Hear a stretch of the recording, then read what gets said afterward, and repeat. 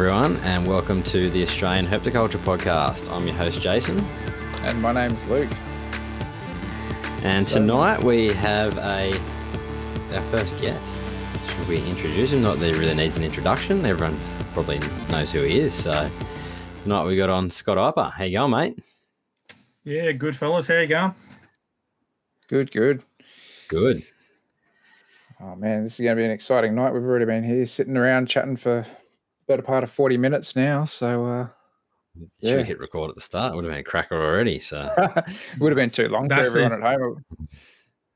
Oh, I heard that was the OnlyFans component that you set up. Oh, right, yeah. Make a killing. Make a killing. We've got a face for radio, so we've all got heads for radio. OnlyFans, yeah. I reckon you could still start a thing. Maybe get the Vaso out on your forehead or something, Jason. Polish it up. It'd be good. There'd be someone into that for sure, I reckon. Yeah. See how you go there. Yeah. So, what have you been up to, Luke? A plumber and a vet person walk into a bar, mate, and it's the start of a joke, isn't it? So, yeah. Exactly. Anyway. Yeah, mate, nothing much has changed here. Just been painting up my enclosures, putting a few leafy enclosures together, which has been good fun, keeping me entertained. But nice. Yeah, nothing else is too much out of the ordinary. Actually, I did get inspired from Scott to go and pick up a whole bunch of Grid Connect products from Bunnings the other day. So spent too much money there on hopefully automating a bit of my reptile gear at home. So that should be pretty exciting, especially for when I get pinned on a hot day or something like that and forgot to turn the lights off at home. Then it'll be nice to be able to be at work and go, oh, shit, and quickly flick them off and know my animals are going to be safe. So, yeah, bit of fun. Looking forward to setting it up. Unreal. It's pretty awesome stuff. It's really easy to set up. I mean, if a plumber like me can set it up, you guys will be fine. So, at the end of the day, though, look, if you jump on the YouTube, you can look it up on YouTube. It'll give you the quick instructions. But as long as you got a decent Wi-Fi connection, it's really simple. And, for us, we got put onto it by a herpo down in Melbourne. He's right now, Adam Elliott. And Adam was telling me about it, and I thought, I'll give it a run, see what it's like. And the timers and stuff like that, so just the timer systems, they're a higher wattage than your normal timers, and they're cheaper. So it's $15 for one of their plugs that you can set up as a timer, have it come on and off as many times as you like. And I think it's 3,000 watts in power versus your normal ones, which are 2,600 watt. And you have a bloody power outage or something like that, and you're having to pull the timer out, change it around, manually do it. This is all digital. And so between using that and having ways that you can just manually override things nice and easily, but you can set it up with alarm systems. And because it's got a temperature sensor and a hygrometer as well, it'll do recordings for you so you can track your rooms or track an enclosure or whatever.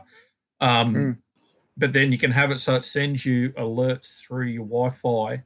So it'll send you a message alert straight to your phone on the app, say temperature has reached X or temperature has reached below this, which means that if you have a thermostat fail, you can manually override and actually turn heating off or turn cooling on or whatever, however you got it plugged in. So I don't use it as a alternative to thermostats or anything like that. Thermostats obviously your primary measure, but these are a really good backup. And there's been a couple of times that the room's got to 29 degrees. Why is it at 29 degrees? If it's at 29 degrees, has something failed? Has the air conditioner failed to come on or what? It may not mean that I can do anything to cool the room back down again, but it might mean that I can turn off any auxiliary heating and not kill everything else in the room until I can get home or whatever. Yeah. So I didn't even know these things existed, and I'm a Sparky.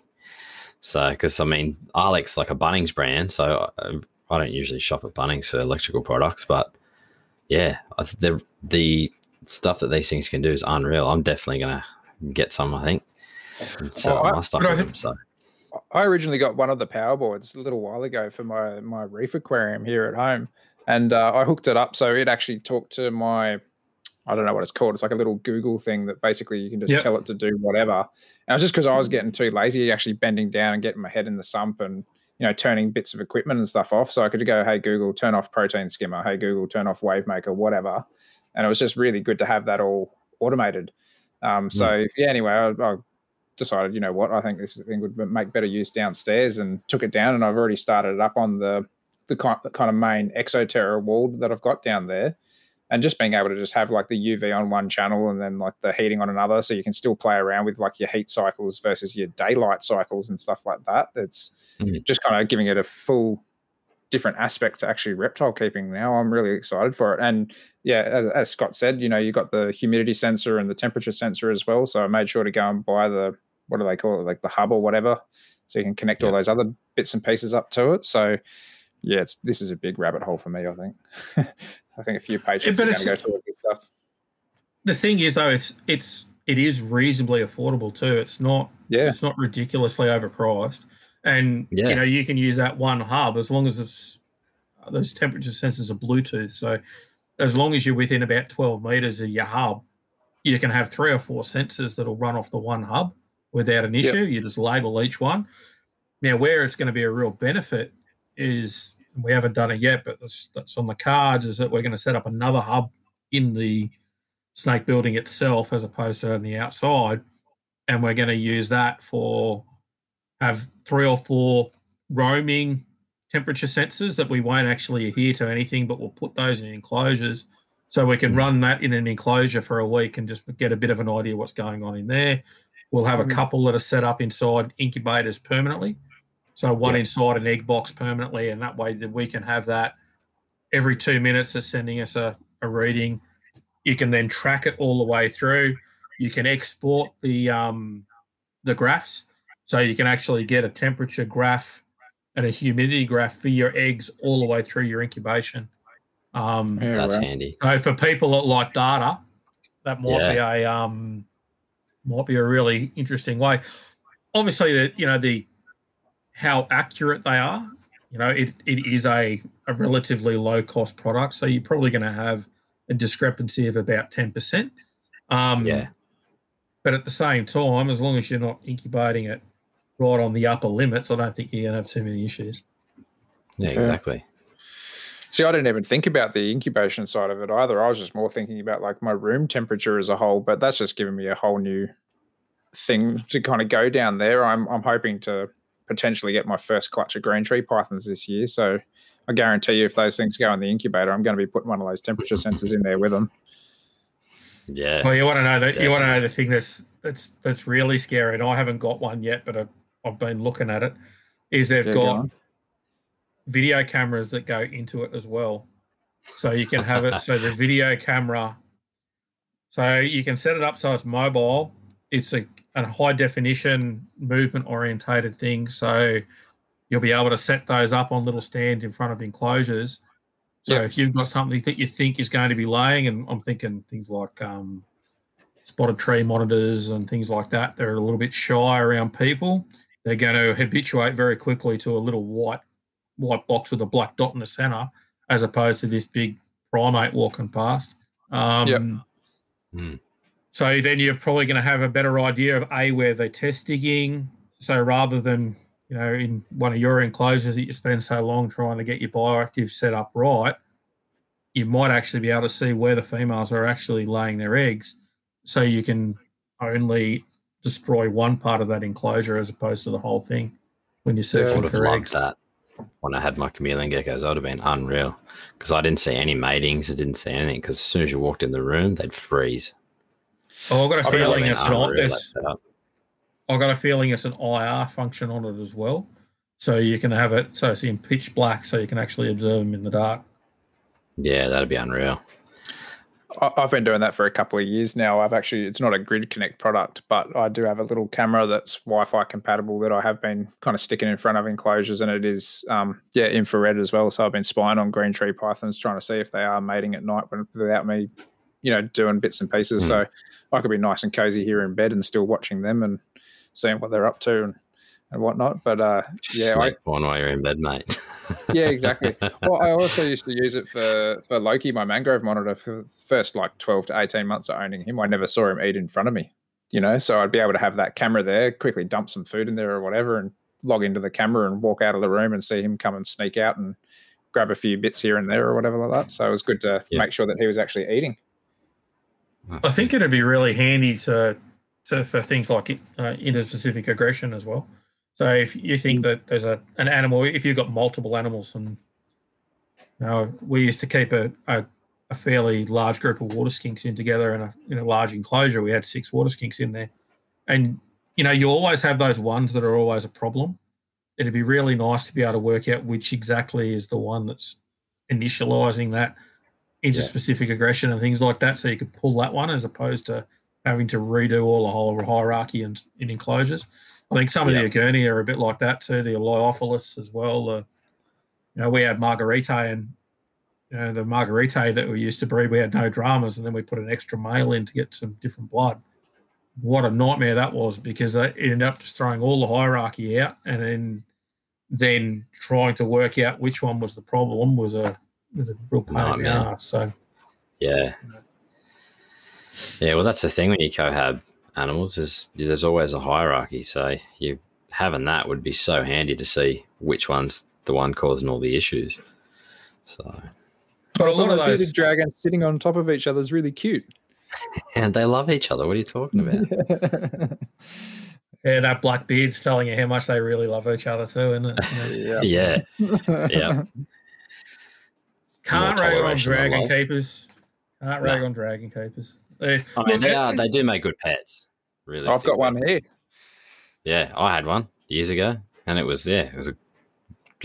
basically used to sit on my missus' shoulder like it was a cat. Yep. So which do you reckon's a better pet, a blue tongue or a bearded dragon? Hard hitting questions on the Australian Reptile Podcast. I actually like a blue tongue personally for a first reptile pet over a bearded dragon. I think 100 for a kid, 100% blue tongue. Yeah, I think same here. I think it's because they were always like, I grew up with blue tongues in the yard. I never kept them, but they were always in my yard. So I just think that they're so much hardier, as far as diet and stuff goes. You're not having to deal with so many bugs. You can kind of have a few more commonly things that you can get from a supermarket and feed them that quite easily. That's true. Not that you should, but if your UV kind of lacks out and you've got an expired globe or whatever like that, they're not going to go on the fritz super quick. They're pretty good like that. So yeah, I find them all around pretty hardy. I'd much rather suggest a blue tongue for a first reptile keeper as a pet than a beardy. I think blue tongues are bulletproof. I think they're so much better to keep than bearded dragons, and they live for longer. I think I personally think that they're a much better animal from a husbandry point of view for a young kid than a bearded dragon. Love beardies too, and beardies have got that look, that dinosaur type look that kids are always wanting. But I think the blue tongues are, they're a little bit slower too. I think that's the other thing about bearded dragons. Sometimes they can be a little bit quick at times for little kids, whereas blue tongues are usually pretty chilled out. So yeah, they just kind of stay still compared to some beardies. Just as soon as you open that enclosure, I think you got food and they're out the door. So mind you, our Kimberleys will chase me around the room. Man, they're unreal. I love Kimberleys. Speaking about kids and reptiles, I'll just have a quick segue here. Is there any more updates on your Spinosaurus project there, Nathan? Oh, nothing at the moment. I've got an enclosure coming. Should be next week. So I'll hopefully go down to the expo and check out the expo and see how we go with that. So that's pretty exciting. At least you got that under the works. Yeah. So do a nice little setup and we'll go from there. But so you're going to put in Spinipes or Lophosaurus, or what are you putting in there? Some Boyds. Yeah, Lophosaurus. Boyds. So because the angleheads are just in the bush up the road too. So if I want to see them, I can just go in the bush and have a quick squiz, take some pictures. But I've always loved the boys, and my little fella loves dinosaurs. So every time I show him pictures of them, he thinks they're dinosaurs. So I thought if I get some of them, that's something we can do together. Go down, feed the dinosaurs, So he's obsessed with dinosaurs. And Scott just sent through a photo of one of those guys in the wild as well, didn't he? I think we got that. Yeah, I did. I sent one through before. That was an amazing photo. It's kind of handy to have a shot like that because we're both about to build a Boyd's enclosure. So having something like that's kind of handy to go, oh, okay, how do we replicate this? Exactly. That's an awesome one. Have you guys ever been bitten by Boyd's? Never. Yep. Yeah, they suck. I can't believe how sharp these things are. I'll tell you what, if something's going to bite someone, it's going to bite me. I'm like, everything's just attracted to biting me. I've gone to people's houses, they've had snakes, and they're like, oh, this thing never bites. As soon as I put my hand on it, turns around and bites me on the hand. So I'm sure I'll know soon. I've been bitten by every Australian python bar one. OP? Bar one. OP. OP is the only one that hasn't got me yet. Yeah, right. Yeah. So, I'm just a stickler, so I get bitten by lots of things, except for venomous. The venomous I'm a bit more cautious on. So, but everything else, it can chew on me. It doesn't really worry. I haven't been nailed by a saltwater crocodile. I've been nailed by a freshwater crocodile. That was funny. Stitches, or was it just a nice little wound? It wasn't too bad. It was only 4 feet long, so okay. It hurt. It hurt enough. Yeah, it hurt enough for me to not want to get bitten again. Put it that way, but but yeah, no, it wasn't too bad. So, how was a scrubby bite? Scrubby was pretty good. I got nailed by a scrubby on the shoulder. It was about a 13-footer, I suppose, and I was about 18 years old, I reckon, and I was actually working in a pet shop, and I ended up I had this great idea that we'd get a big scrubby in to the pet shop. That lasted all of about 6 months, where I got the shits with it and moved it on. But I ended up, it was a freezing cold day down in Melbourne at Christ, and I was wearing a jacket, and this thing just ended up just going, it went sort of half of my neck, and I sort of moved. And as I moved, it got me on the shoulder, and the bruise I had was huge from where it sort of got me. And because it bit me through the jacket, it wasn't so bad. So it was like just all these dots that went down on either side. So, that's all right. Character building. I was playing with my olive python not too long ago, and he was kind of, just cruising around in between my arms and things. And all of a sudden, I just felt his head. He just like stroked up against my beard. You could see something just like twitched in his head. And I had a young fella from work around here, and I saw his face, and his face just went like like this. And then the next, I could feel like both jaws just like this, and I was like, whoop, quickly grabbed it and pulled it off. But yeah, he almost got me right on the face. That would have been. He's not too big. They give you the good sneaky bites, don't they? They're not like the carpet will rear up at you and then strike, but they'll just be cruising on your arm, and just all of a sudden they're eating your arm. Yeah, like Asperities. Asperities do that too. Yeah. I was doing a demo years ago, and we had this albino carpet, and prick of a thing, but sometimes the demos are actually a really good time to actually calm animals down because you're there doing stuff anyway, so you might as well have the snake around your neck and you're handling it and all the rest of it. Anyway, so we had the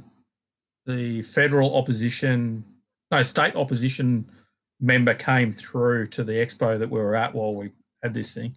And so we're talking about snakes, and he's doing his whole thing. And he goes, oh, what's that snake that's on you? And I said, oh, it's just a harmless carpet python. I said, it's being habituated at the moment. We're not letting the public hold that. He goes, oh, that's pretty good then. And next thing you know, within 2 seconds, this thing opened its mouth up and bit me straight on the top of the head. And so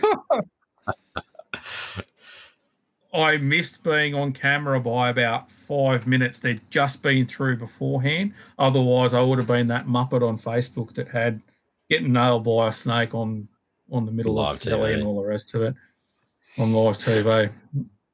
And I had blood coming down my forehead, down my back, and all the rest of it. Because of a bloody thing. So we learnt back then to make sure that we have dark-coloured worktops, because the blood just goes into the worktop and you can't see it. And you can't really see. That's actually a good idea. So That's a good idea. anyone doing demos out there, that's your tip for the day. That make sure you have dark coloured clothing. It hides it better. That's classic. Yeah. So we're going to get into some Blizzard talk tonight, seeing as you've got a Blizzard book out there. Or about to be out there, rather. I can't wait for that one.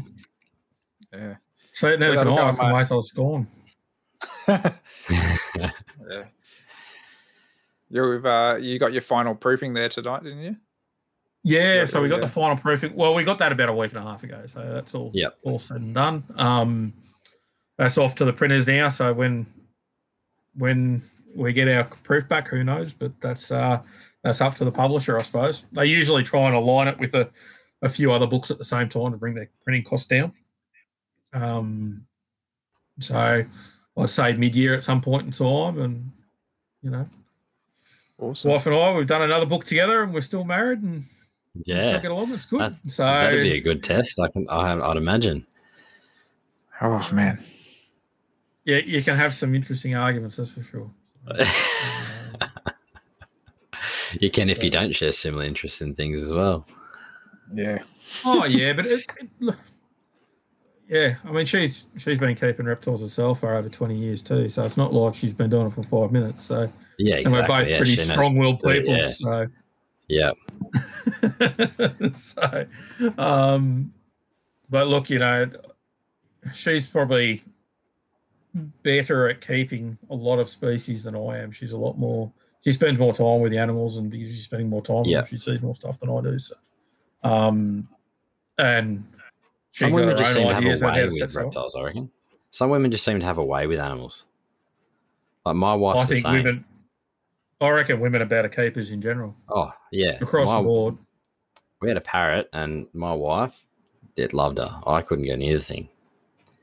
But just, it's unreal. There's a couple of good pages for on Facebook for some of the women keepers as well. Is it Ty runs a page, doesn't she, on Facebook? Ty's got a page called Herpers, which is capital HERER, and then PERS in lowercase after that. And then there's a couple of others. There's one out of the States as well. And, I think it's a good idea. It's, the reality of it is there's a lot of the reptile pages can be a bit of a dick swinging contest. And,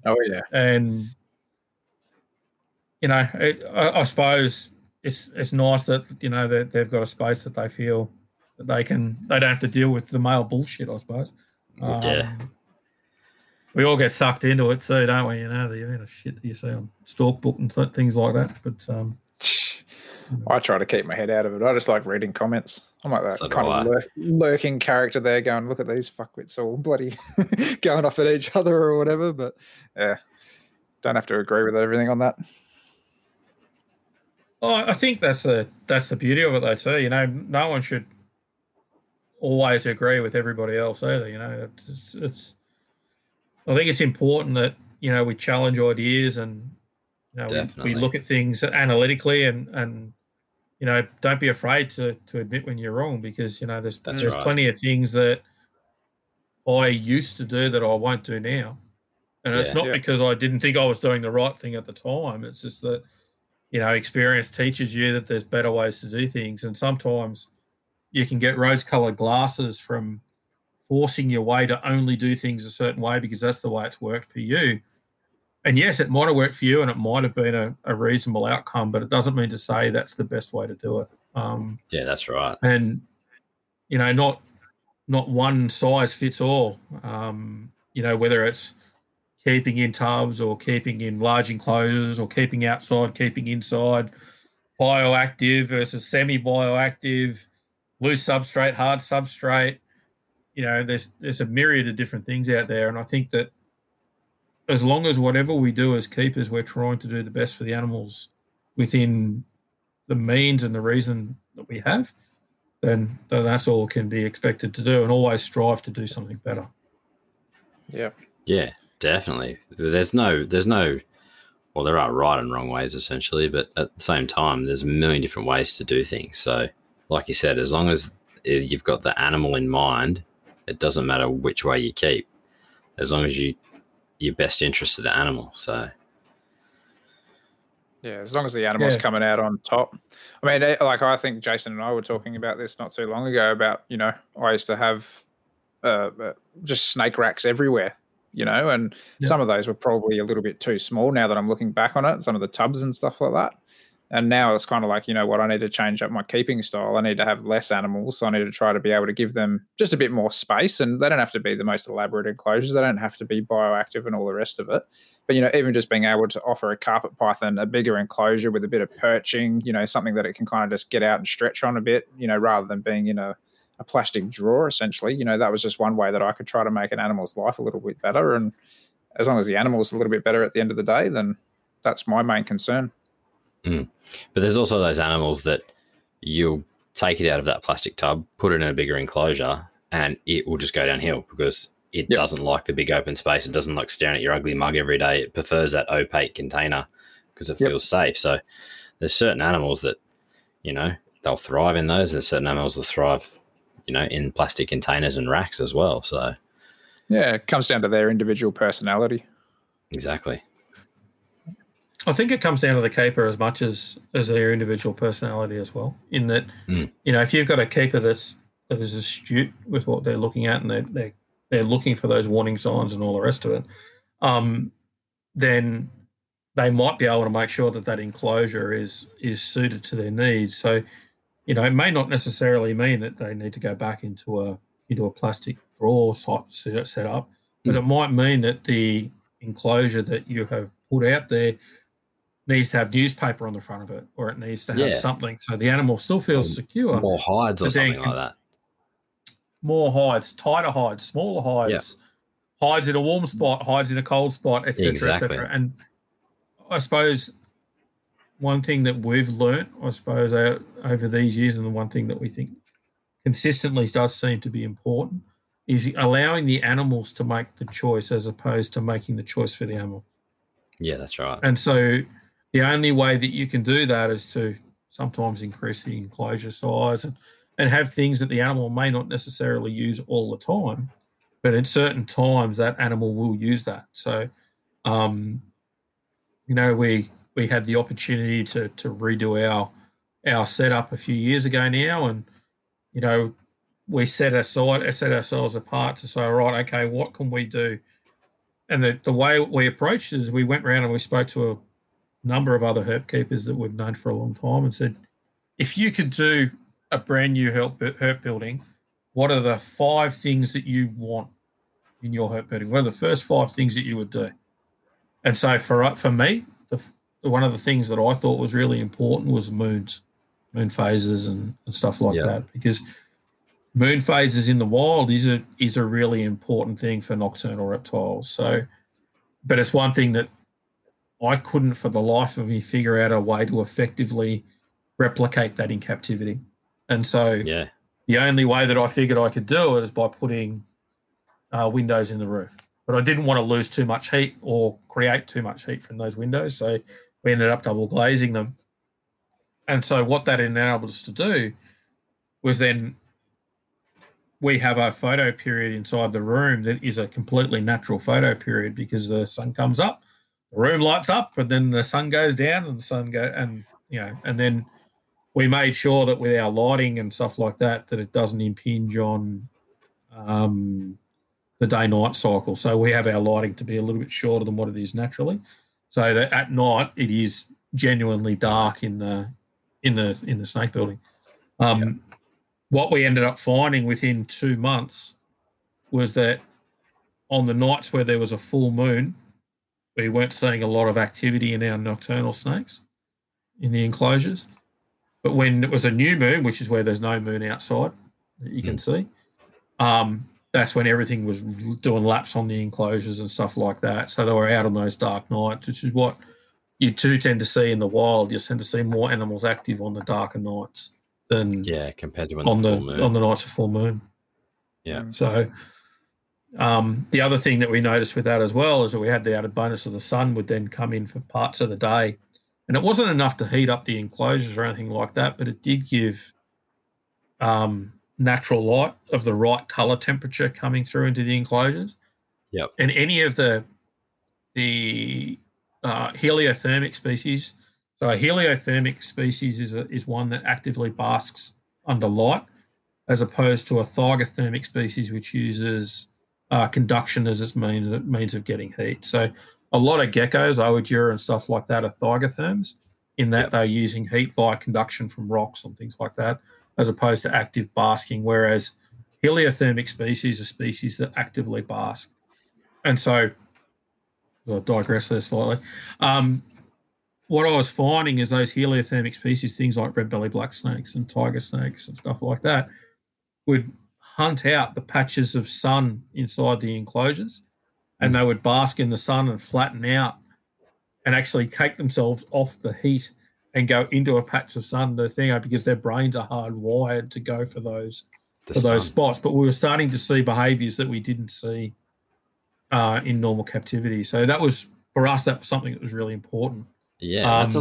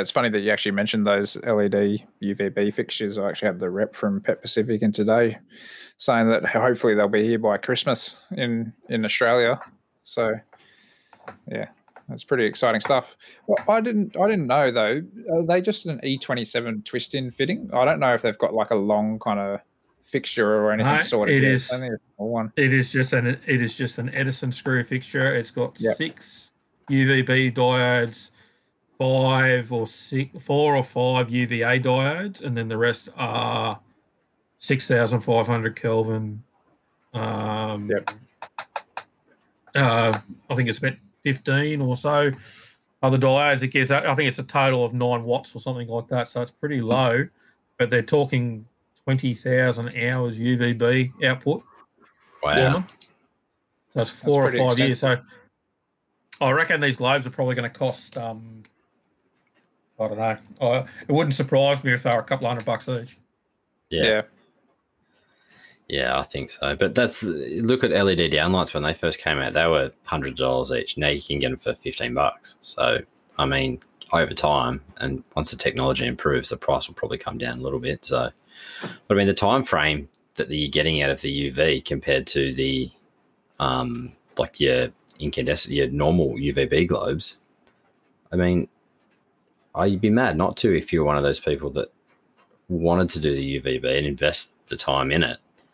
And see, like the LED is definitely the way of the future with lighting in general. So it'd be interesting to see how good they are. I went and got myself a UVB meter, and I've been crazily running around with the UVB meter, doing UVBing everything that I can get the bloody hands on. And it's really interesting to actually use that as a tool to actually set up your basking spots in the right locations and things like that. And how quickly it does actually die off. You sit there and go, oh, well, it's only that far apart, 6 inches apart. But massive difference. The light output is huge. So what does that mean? From a husbandry point of view, you might end up deciding to change your enclosure up a little bit when your tubes are getting towards the end of their life. Elevate your basking positions and stuff like that so the animals can still get access to UVB and get another 6 months out of that tube. Yeah. So, I think going forward in 10 years' time or something like that, everyone will have UVB meters as herpers, as keepers, because they're going to go, well, spending a couple of $100 on a meter is going to give me an extra 6 months out of a dozen lights or 2 dozen lights or something like that I'm running. And you'll save pay for your meter very quickly. Yeah. I know after we spoke of a week or so ago, Scott, when we were talking about UVB, that was one of the things that started triggering me in my head. I was like, you know what, I need to go and spend a bit of coin on this because that's going to be a tool that's going to be so handy in the arsenal. I've actually got one at work, I think it's a ZoomEd brand one that I actually been meaning to bring home just to have a play with, but it's just one of those things that keeps kind of slipping my mind. I keep buying these tubes instead, but I should be bringing that home. Even I could do it on a weekly basis, and still have access to one. It really doesn't take long too. Like it was, I was over to a mate's house the other week, and he goes, "Oh, I'll get it out. Let's give it a run." And he had some Arcadia tubes sitting over the top of his glouts and a couple of other bits and pieces. And I said, "All right, let's give it a go." Put it underneath. He goes, "That's awesome. That's just saved me, $100. I don't need to go and buy another tube this weekend. I can obviously I can let that go for a little bit." And I said, "Oh, well, that one's down to this. That one's down to this. Oh, yeah, no worries, that's fine." So he's going to change out 3 tubes over the next 3 months, but he knows which ones are the ones to change first without sort of having the detriment to the animals rather than sort of doing it blindly. And from a visual point of view, looking at it, could not tell a difference. They look identical. Yeah. So and that's the thing. Like they've got I remember the Exoterra UVBs used to have the little like calendar on it, so you could mark when the globe needed change and sit it near the globe. So you'd just be going blind. You'd be going, "Oh yeah, that's been in there for 6 months. They recommend changing them," and you'd just go replace all the globes that were pretty much written on the globe of the expiration date for how long you've used it for. So you might only need to replace 1 or 2 instead of all however many 10 globes or whatever you've got running. And likewise, too, it might mean too you can get away with using some of the, shall we say, no-name brands of UVB lights and stuff like that out there. So you can make that cost saving while still knowing what sort of UV output is going into your animals. So you're not going to either overdose them or underdose them either. So yeah. So, or you can just keep them outside. Yeah, exactly. Yeah, that's the best way to do it, really. But I mean, not always the best way. But I mean, you've got a fair few pits outside, don't you, Scott? Yeah, we got a lot of stuff outside, and it's interesting. I think it's a bit of a misnomer that it's easy to keep animals outside. It's easy once you've got it set up right. but there's a shitload that can go wrong in a really fast period if you're not sort of watching what's going on and set your enclosures up right. So one of the things for us was when we moved into keeping outside, we put our parenties outside and set these enclosures up for the parenties, thinking that we'd done everything that we needed to do. We set up dams on the sides that came up about 400 mil, and solid plastic, HDPE plastic up 400 mil, I thought was enough to ensure to keep cane toes out from getting inside the enclosures. That was completely wrong, and we had the parenties outside, so we're looking at, they're keeping an eye on them. We had this bonded pair, and we'd only ever see one parenti out for about a week, and thought, oh, hang on, something might be a bit awry here. Then I got a quick smell, and I got, oh shit, something's gone real bad. Next thing you know, there's a parenti dead with a toad in its gut. So we cut it open, confirmed that it was a toad. And, that's the sad part about keeping outside is that, generally speaking, when you're keeping inside, you don't need to worry about predators or the things around your enclosures. That's all going to be fine. But, keeping animals outside, you start to learn that there's other things you need to be cognizant of. The position of your pits, you need to make sure that they get enough sun, and then in the winter particularly. But then they also make sure that they that you can cool them down in summer. It obviously gets pretty warm here in southeast Queensland in summer, and still gets quite cool in winter as well. So we need to make sure that we take that into account. And you can have a reptile can usually get cool as long as it's not cool and wet. If it's cool and dry, it usually handles it okay. But when they're cold and wet, that's when you get things like respiratory issues. Yeah. So, sometimes managing that wasn't the easiest thing to do, particularly with species. So, now when we're moving animals outside, we tend to try and move them outside in September, October, so that they go through a slow build up to the heat, because these are animals that have never usually experienced in captivity, experienced temperatures over about 31, 32, 33 degrees as an ambient. Our room doesn't get any higher than about 29 degrees, and then the air conditioner kicks it back down to 26. So we wouldn't be expecting that room to be in those high 30s. The only time it'll ever get to those high 30s is underneath that basking area.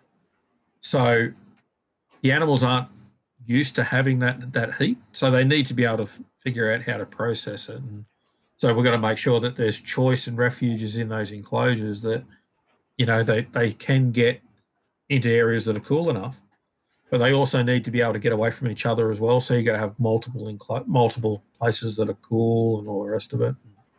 So there's a lot of thought that goes into outdoor enclosure design. And you'd have to worry about flooding too, wouldn't you, if you had heavy downpours and all that stuff? So we actually run it can come down real quick. Yeah, we run roofs over the top of all of our external enclosures. So the rain that they get is sort of sideways rain, and same thing with the UV is sideways as well. We run shade cloth over the top of all of our pits in summer. And the whole idea of that is that they still get heat, they still get UV, but it's dappled light as opposed to sit there and direct bake in the sun. But then at the same time too, the first weekend of April, we pull all the shade sails off, and they all get rolled up, and the animals are back to full sun over winter. That same weekend, we pull out all of the substrate in the underground hides. So we've got underground hides with lids on them, and so we can get to them. There's a foam box that's set down into the dirt. Inside that foam box, we fill that up with dry lucerne. And so what we do is that's their refuge for hot and cold. We'll pull all that substrate out at the start of winter, make sure that there's no leaks or anything like that. They're not wet. Pull all that stuff out, chuck away all that and compost away all that litter, and then put brand new fresh litter in there. make sure that everything's okay. So you're giving everything that opportunity to go. But, we had a day high today of about 23 degrees, and the prenties are just sitting out in the sun all day just trying to get warm. Yeah. But we're not feeding them at this time of year. But we're still feeding. We've got some young bells outside, so the young bells, phase lacies, are being fed at the moment. Blue tongues are still getting fed. The Cunninghams, some of the Cunninghams that we keep are still getting fed. So we've got Sydney Cunninghams, we've got Sydney form, I should say. Don't know where exactly they are in Sydney, but the Sydney Sandstone form. Yeah. And so we've got those, and we've got New England's, and they're all still out. But we've got Kimberley Blueies, Kimberley Northerns outside as well, and they do fine outside too. So, you got some blotchies as well, don't you? Yeah, we've got Alpine blotchies and the lowland blotchies too, and then we've got a couple of different colour forms of the eastern shinglebacks, the Rugosa aspera. Are you keeping the shingles outside? Yep, shingles are outside too. How do you go with the moisture in them? Awesome. Fine. Yep. So just like every other enclosure, you got to keep sections of it nice and dry, and they can, and we don't, touch wood. We don't have any issues with RIs or anything like that with them. Every now and then we'll get an RI in a couple of our blotchies, particularly when it's warming up on the other side. You think an Alpine blotchy is going to be the last one that's going to have an issue, but we've got one male Alpine blotchy, or what we think is a male, and one female that invariably seem to get an RI as they come out of winter. So. That's when I noticed that my animals sort of suffered. It was when they were coming out of that brumation period. That was the one kind of time where it was, a little bit touch and go with a few animals, especially the ones that were kept outdoors. I unfortunately had a bit of a bad experience keeping my blotchies out this year. A big heat wave came through and I wasn't home at the time. And I think here in Sydney got up to like 42 or 43 that day. It was just like a westerly that was just absolutely cooking. Yeah, I came home to 80% of my lizards, unfortunately, gone. So a bit of a heartbreaking experience when you're talking about keeping animals outdoors. Yep. Yeah, but it's easy, remember? It's easy. Yeah, it's real easy. You don't do anything. Yeah. But the same thing can happen. Like my room's it's half a garage, so I've insulated the walls, the ceiling, and everything. But on those hot days, I had a little window rattler air conditioner that I'd have to turn on. So, like, obviously with leaf tails and that, they can't really tolerate heat for too long at all. So I'd be at home, and if my missus would be at home, and if I was at work and it was like getting up around 30, and I'd log on and I'd check the temperature of the room, and I'd like, because I didn't have one of these power boards that you guys were talking about. I wish I did, but I'd have to ring her and go, "Hey, can you go down and turn the air?" Yeah. I'd be, "Hey, can you run down and turn the air conditioner on?" So she'd run down, turn it on, and I'd just blow cold air for until I get home in the arvo, just to make sure the temperature was all right. But yeah, 40-degree day outside, this room would get, if I didn't turn that air conditioner on, this room would get probably hotter than 40 degrees because it's got a tin roof on it. So yeah. I was in the same boat. I used to always have to call my sister-in-law or my father-in-law or something and go, "Quick, roll up both the roller doors, like I need to get some breeze going through this thing." So that's pretty much 100% the reason that I did this whole Grid Connect powerboard thing, was to try to alleviate that, especially when I'm in my own joint. Then, I don't have to rely on anybody else. I can just quickly flick a switch and know that I'm hopefully golden. Well, those days, where it gets so hot. Sorry, you guys got. You do your dicking around now with the Grid Connect, figure out how to do it all. And, once you've got it set up, and if you've got it set up and you put it on a UPS, a little UPS with an air conditioner that can run a UPS that can run an air conditioner, you're going to be golden. You'll never have to worry about a hot day in your life again. Yeah. Yeah. Yeah, that's probably I used to dread hot days. I just remember looking at the weather forecast and seeing like 35 for 4 days straight, and I'd just be dreading those days. Yeah. But that's the day that you have.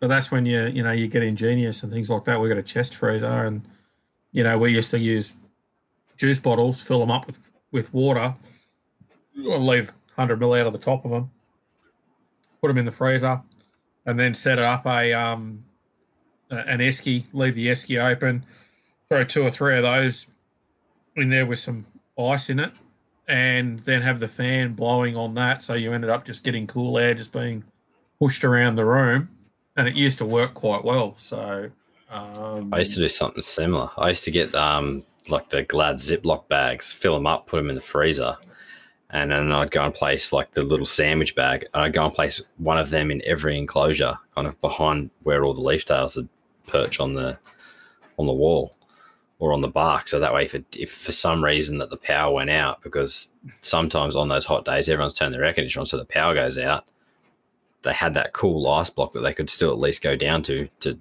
cool down. So yeah. You get inventive. And I suppose, that's the interesting thing. And it's, one of the things we were sort of half planning on talking about tonight was that, that dealing with the wild versus captivity. And that's one thing that is important to think about, because when you look at a pit or an indoor enclosure or anything like that, you look at it and you're going to try and make sure you're emulating what's out in what you think they require in captivity. Or what they need in the wild, you're going to try and emulate that in captivity, I should say. The problem with that is sometimes it's very hard to actually provide what those animals are getting in the wild versus what you can provide them in captivity. Exactly. Now, what I mean by that is that in those rainforests, yes, you can get a westerly come through in a rainforest and it can blow hot air into that rainforest, and you can have a point where the temperature significantly elevates. But those leaf tails are going to find cracks in those trees that might be 2 feet thick they are able to jam themselves into that won't get to that temperature of 32, 33, 35 degrees. It's completely impossible to do that from a practical sense in an internal enclosure. So sometimes to set up an enclosure or a pit, we need to be cognizant that while we want it to look like what we think they should need in the wild, we may need to change that to actually suit how we can give the animals the parameters that what we think they need in captivity. And so that might mean that bioactive isn't the best way to go, particularly with large species. Exactly. In an enclosure that's got a fairly small flora area. It might be a large enclosure to us, but a bioactive enclosure for a large monitor is going to need to be considerably larger than most of the large enclosures that are inside. It'd be almost a full bedroom, even bigger, realistically. Yeah. Yeah. Or as we were talking about earlier, you were just talking about the breaking down of urates and, how many bugs and bits of cleanup crew and stuff you'd need to be able to break down all of the waste from an animal that's so big, that's producing so much feces, that's got a high metabolism. Like it's okay when you're talking some species like your geckos and maybe something like your boids and things like that. But when you're talking about those kind of animals, like keeping up with that demand is just going to be near impossible in what we'd consider a regular enclosure. Yeah, and definitely. I mean, even then too, you got to watch your numbers too. So an enclosure that can handle X amount of lizards at one size are okay until you have them breed, and then suddenly you're raising up another 6 or 7 babies from that litter inside that enclosure now as well. So you've just significantly added to the load that your cleanup crew, so to speak, has to deal with. And that's right. Yep. And you don't know if those animals are predating on your cleanup crew as well. So if you've got like other types of isopods, those lizards are 100% going to be picking off those isopods. So you essentially at the end you might just be relying on springtails. So if you don't keep an eye on that as well, that's another thing. That urates and all the bad bacteria is essentially going to go through the roof real quick. Yeah. I mean, even in my boids enclosure, even though that's kind of small, I've noticed that all my earthworms have gone missing. Funny that. Big, long, sharp teeth. You look at things like Serranoscincus reticulatus. the snake tooth skink. They've got these huge long teeth, and those huge long teeth are designed for eating slugs. And they've got this specialist dentition for that.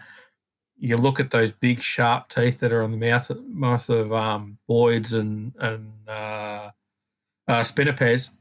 They do have those long teeth, so it wouldn't surprise me if they are taking slugs and snails and worms when the opportunity presents themselves. That's for sure. Yeah. Well, I definitely know they're partial to worms, because when I was breeding a fair few worms here, I'd be tossing a few in for them as a bit of a treat, and yeah, they'd be straight onto it. They'd be straight out of the trees and straight on top of them for a bit of a worm snack. Yeah. Delicious. Awesome little lizards they are. Yeah. I kind of want to just touch on something quickly and kind of skew the conversation a little bit sideways. But have you done much herping for like a Datria? Oh, okay. I know it's completely left of field. That's completely it. Well, Adatria is the greater subgenus for some strange reason. I've found a few of them. Acanthurus and Acanthurus I've seen plenty of. Storai I've seen plenty of in a few different locations. Seen Gillini once, despite looking for lots and lots of the Gillins. I've only ever seen them once. But there's lots of things out there that I've gone chasing unsuccessfully, but I've also found a few things too. What Adadatria in particular are you asking about? Oh, I just know that because you're quite a keen herper, and I'm a hobbyist herper, I'll call it. But yeah, I'm a hobbyist too, mate. Don't remember that. I spent a little bit of time out near Ulara and stuff in February, and I must have looked in 1,000 trees for Gillini quite easily. I have to really thank my wife for being so patient while she was waiting in the car, and I'm walking around in the bush looking in every tree crack. But yeah, unfortunately they did. What time of the morning? What time of the morning were you looking? As soon as the sun was up, I was out for the first kind of few hours, just trying to see, if they were coming out for a quick warm up before it got too hot in the day. I reckon I would have been out before. I reckon I would have been out looking for them before sunrise, and I would have found a patch of trees that I thought was going to be the goods, and then concentrate on that for the first hour or so after sunrise. So be out before sunrise to find your spots where you're wanting to be looking, and then after sunrise to be actually on that spot at the right time. Some people have got the eye for it though too.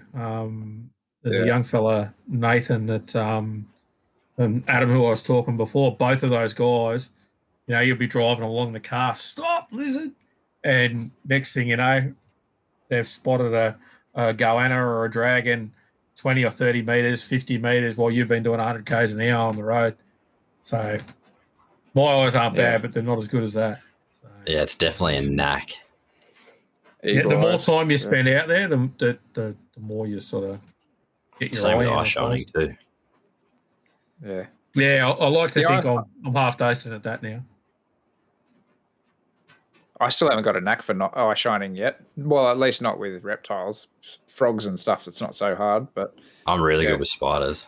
I think everyone's really good with spiders. Yep. Leaf tails are a really good one to get your eye in on them, and Asian house geckos are good as well. If you live up a bit further north, but look, you go to some spots and it doesn't take much as long as you get that head torch right down in between your eyes. The head torch needs to be right there, not up here. It needs to be right there, and you need to be prepared to get stung by stinging trees and walk into shit and fall over and all the rest of it, because you can't take your eye off that animal once you got that eye shine. So yeah. I've come a cropper a few times where, I've been concentrating on other things, and next thing you know, I've been stung by bloody stinging trees or falling down or anything like that. That's character building. What do you do? Those trees don't sound like they're much fun to be stung by, that's for sure. They're shit. I'll give They're you those that. ones. Yeah. Oh, they're up in Queensland, aren't they? Yeah, northern New South Wales, you get them as well. You get the southern version that's comes down to about Dorrigo.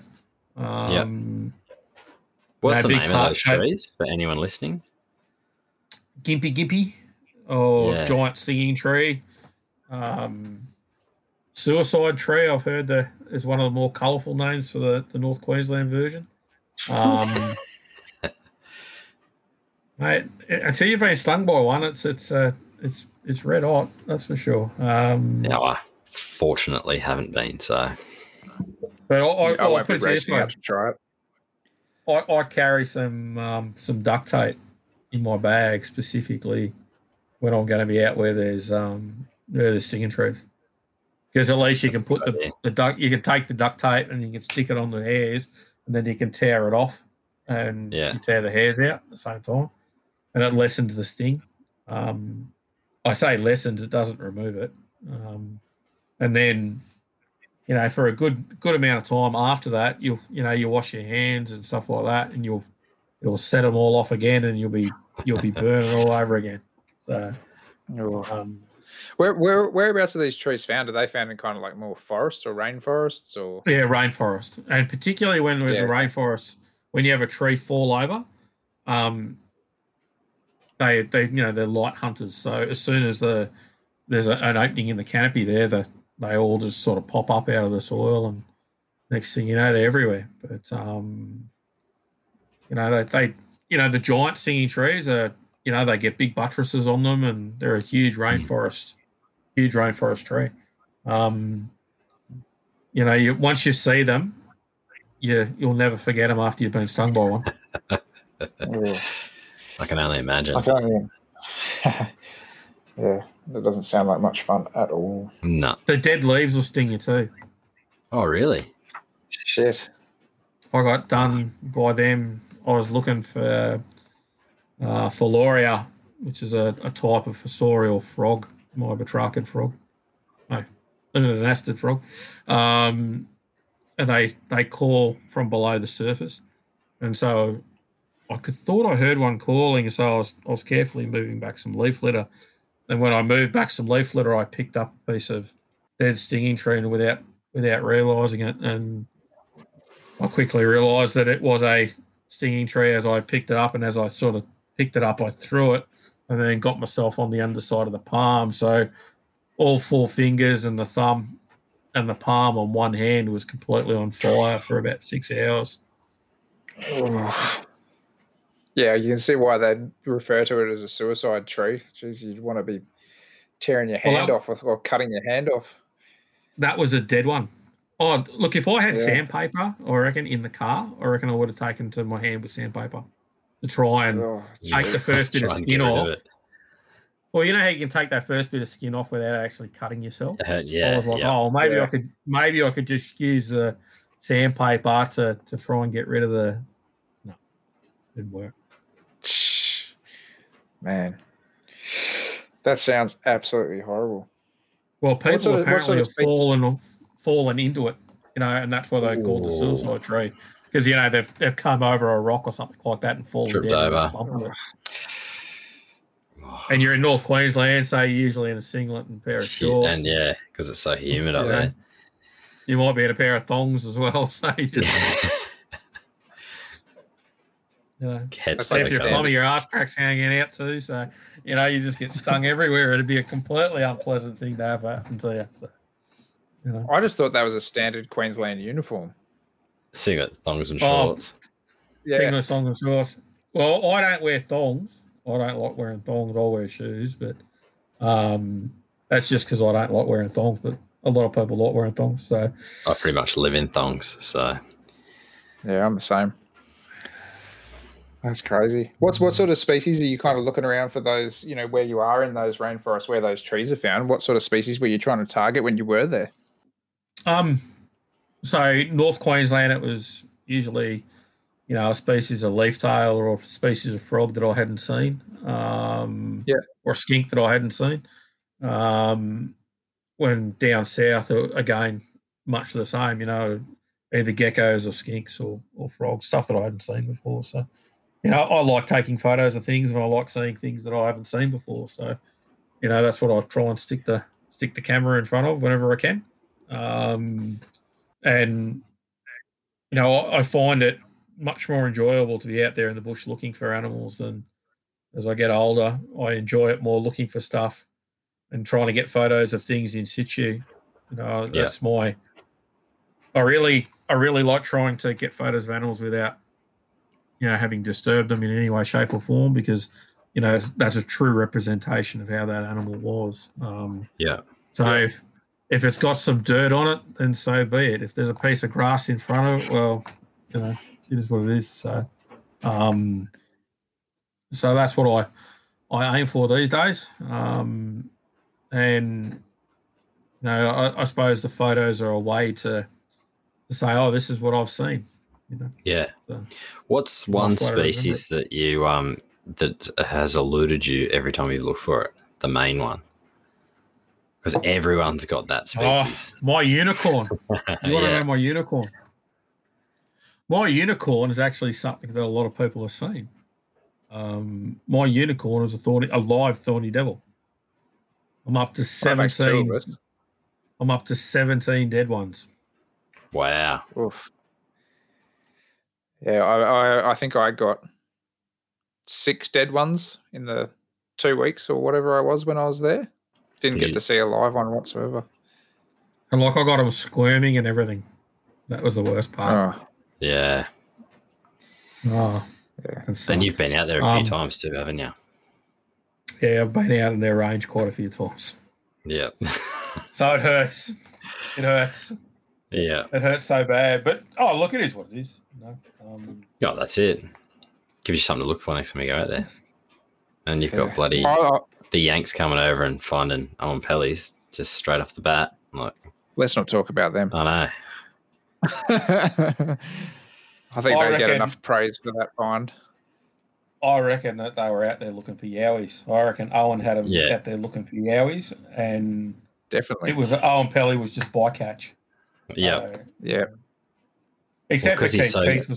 Keith was looking for Owen Pellies, and so was Rob Stone. But I reckon that's probably why. That's probably why Owen found it, because he's so good looking for Bigfoot. He's so good looking for Bigfoot. That's why he found the Owen Pelly. It's the Bigfoot. He found it. He's had at least 10 years of practice, as far as I've heard. Yeah. Wasn't Keith the one who found it, though? The old fella. Yeah, I think it was, yeah. I think he saw it in the trees. Let the young bucks go through. That's right. Sit back and just watch.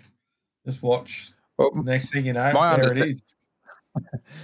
My understanding is Rob and Eric are both pretty short, so they probably weren't, able to see above the short shrubs that were around there. Mate, Eric's not a tall fella. I'm not a tall fella, and he's not tall. So, I met the fellas. I met Eric, Rob, Chris Salemi, and I got to show them a coastal carpet python, which they were really excited about. So, it was just another crapper to me, but they were pretty excited. So, but yeah, that was a few years ago now. So, nice guys. It's crazy how, something that we just take for such a norm, is so exciting for somebody else. And it goes both ways, I'm sure you'd be so excited to go and see all the rattlesnakes and stuff like that over that way. But bloody COVID. I was meant to be over in the States last year talking at a herp conference over there, and one of the main things for us over there was to be out chasing rattlesnakes as well. Yeah. So, sore point. Every time I see a nice photo of a black-tailed rattlesnake, I sit there and go, could have been me. So bad. That's all right. What do you do? Yeah, there's always next time. Always next time. Mm-hmm.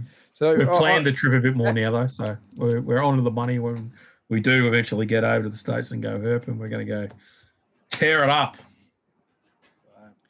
Well, while you are talking about herping, while we're talking about herping, what are some kind of like essential key points that you reckon that anybody trying to get into herping should kind of have as fundamentals? I'm talking about gear to have on them as they go out for a trip, whether it be a long trip or even just a night out locally. what do you reckon any herper should be carrying on them at all times? I reckon the most important thing that a herper should have with them is another person. Yeah. I think at the end of the day, it doesn't matter. All the other stuff can go by the wayside, but it's so much more fun herping with somebody with you. So if something goes to shit, something goes to shit, they can help bail you out. If you see something cool and your camera doesn't work or whatever, well, they saw it too. So that's right. At least got backup. At least you got someone else to go along with the story. But if you're walking through the bush at night time, it's so easy to get lost. Yeah, and I've been there and done it. Lost. Yeah, been lost in the bush a couple of times where, lost in the sense that I had no idea where I was, but I was able to, because I did have some prior planning before I went in. I had a bit of an idea where I was and was able to use bushcraft and get myself back out. The reality of it is what's the most important thing? It really depends. My suggestion would be to stick to fairly well-known places first before you start getting excited and running off doing a 15-kilometre walk through the scrub to try and find an obscure skink or gecko that only lives on the top of one hill and it's only active at one certain time of year. Start off small and pick something that you like. And it doesn't really matter what it is, but pick something and target something. And I think that's one of the most important things to do. So, you guys were talking about, Boyd's forest dragons and stuff like that. If you're picking Boyd's as your target, that's fine. Research before you go, get an idea of what they live in, where they live, what time of year they're active. Once you've got that nailed down, try and find a place that is relatively easy to get to, that you can go and do a walk for and go and enjoy yourself. Bring yourself a camera that's got, a decently long lens on it of some description so you can record it, so you can go back and look at your photos and go, oh, that was the time that I found that Boyd's. Yep. And make sure you've got spare batteries for it, spare batteries for, anything that requires power, make sure you've got spare batteries for, whether it be a head torch or whatever. Probably give the night stuff a bit of a berth before you're used to doing your stuff during the day. And then, but yeah, get out there ideally with somebody else that's done it before and enjoy it together. Have fun. Yeah. Even just some basic essentials as well to take along with you. It's like I always have a bandage in my bag just in case something goes awry. Plenty of water. It's amazing how distracted you can get especially when you are out with a mate or something like that, looking around for these things, whether it be day or night. You get talking and you get walking, and then all of a sudden you've gone through one bottle of water only to discover you're only halfway through your trip, and it's probably not a bad idea to have another one on you just as a bit of a precautionary thing. As you say, spare SIM cards and batteries are a must. Spare SD cards, rather. Yeah, definitely. Water for me, I ended up losing 30 centimetres of my bowel because I didn't drink enough water. That's the long story short of it. That field herping podcast, if you want to listen to when shit goes sideways, that's not a bad listen. And I spoke about the time that I was up in North Queensland, didn't drink enough water, got dehydrated, ended up having an interception of the bowel, and 30 centimetres of my bowel later, and surgery, and I'll never be the same again. So drink more water, kids. That's what it comes down to. It's crazy how things can start just going sideways so quickly. Like even when we were out at Cartajuda in February, my wife and I were kind of like, it's about 10 o'clock in the morning. We'll go and quickly do this walk up to the kind of like, in the middle of Cartajuda where you're allowed to do this touristy track, so to speak. And you go, it's going to be 38 degrees today. If we do it by 11, we'll be back by 12. Hopefully, it won't be too hot on the way back or whatever. Man, we were so wrong. Like we got out there and I think we had 3 litres of water each on us. But what you don't take into consideration is you're walking on rock versus just kind of like the ambient air temperature, and that rock's radiating all of that sunshine that's beating down on it. And those Straight rocks up. would have been, yeah, that was horrible. Like I remember getting back to the car and I was starting to get really heat stressed. I pretty much stripped down into my undies, hopped in the car. We got the aircon absolutely blaring because I was just, I was starting to get like delirious. That was kind of a moment where I was like, ooh, I think I really bit off a little bit too much. I should have planned that a little bit better. No, nowhere near to the extent of obviously losing 30 centimeters of your bowel, but I felt like my brain was getting cooked pretty quick. Once you get to that point where you start to get severely dehydrated and start to suffer the effects of heat stroke, realistically it's a life-threatening thing. Particularly in the tropics when I go herping up there in the summer, I'll tend to try and find somewhere to go looking for during the morning, and then in the midday to afternoon I'll probably go chasing snorkeling and stuff like that.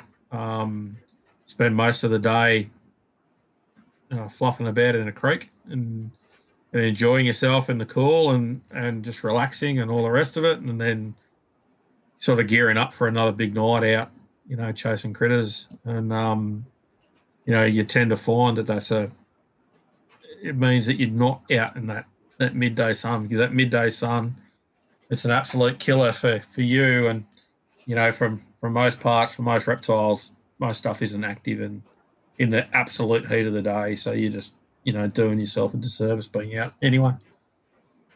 Yeah, I mean, we weren't particularly looking for reptiles at that point. We were kind of still trying to do a bit of touristy stuff while we were there. But, nonetheless, I think it was a bit of a bad call on our behalf, that's for sure.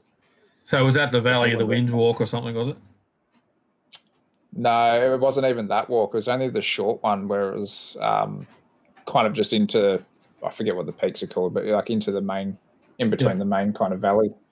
And I think it was like an hour there and back. Like it wasn't even that long, but yeah, it was enough. It was enough to kind of wake me up to it and go, you know what, you're not playing here.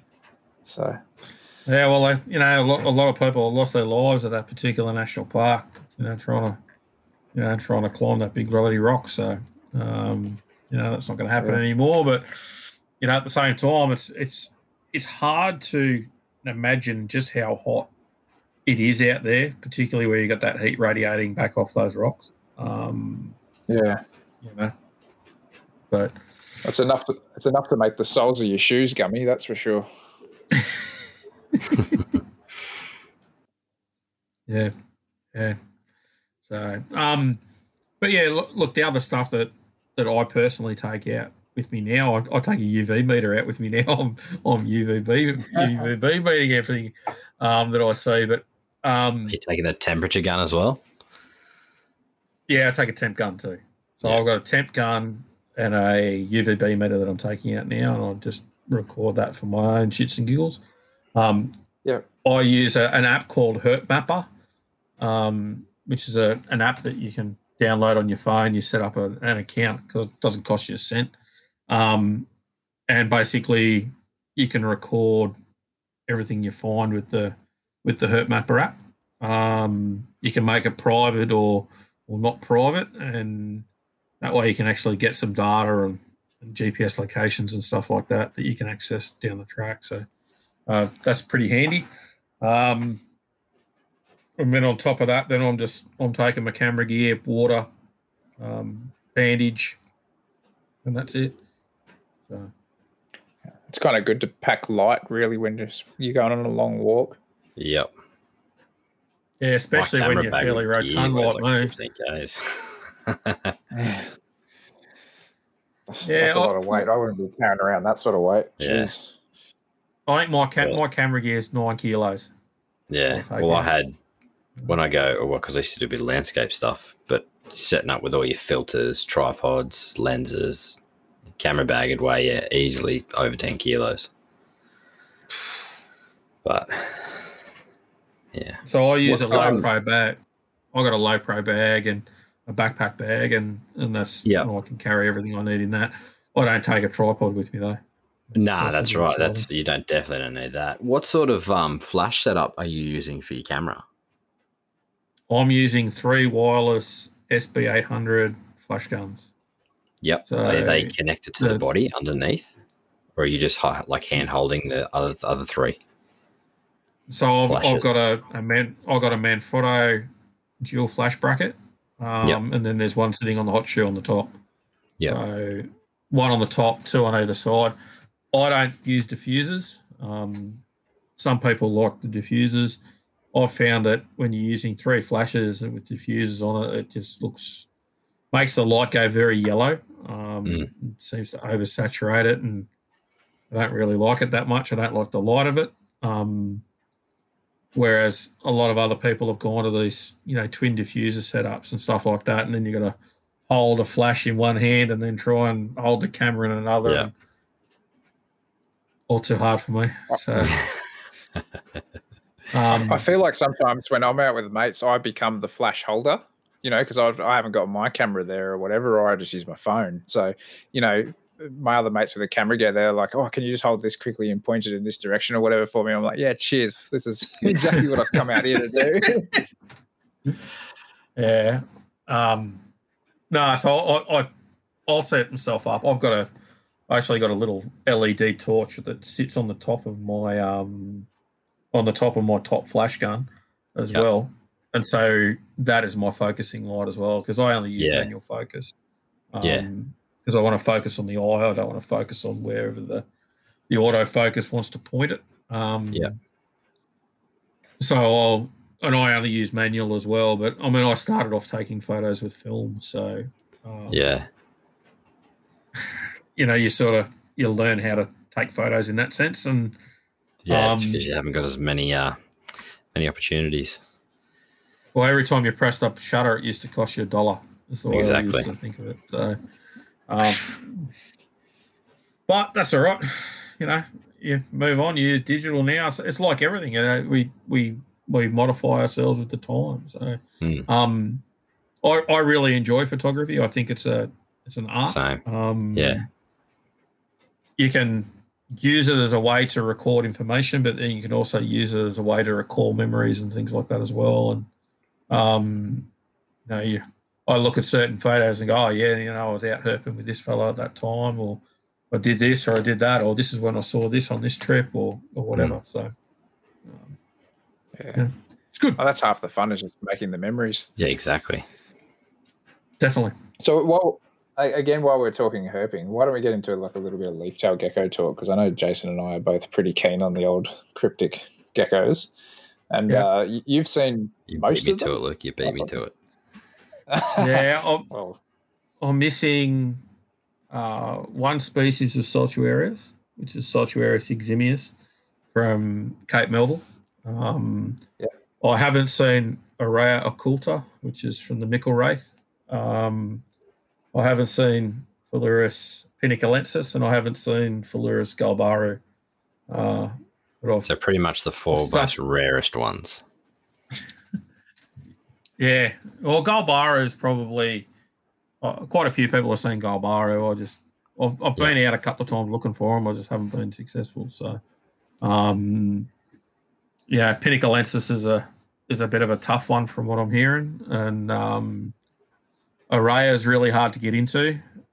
It's a national park that you need two different sets of permission to get in. You need permission from Parks and Wildlife to go in there, and you need because it's managed by the Aboriginals as well. You need Aboriginal permission to get in as well to that particular park. So it's a research park. Hopefully one day I'll be able to get an opportunity to go in there. And then Cape Melville, where the leaf-tails are there, they're up on top of a boulder field that in some rainforest that's extremely hard to get onto. So when they found them, they actually chop it in. They used a chopper to get to the top of the boulders and got in there, and then they found them.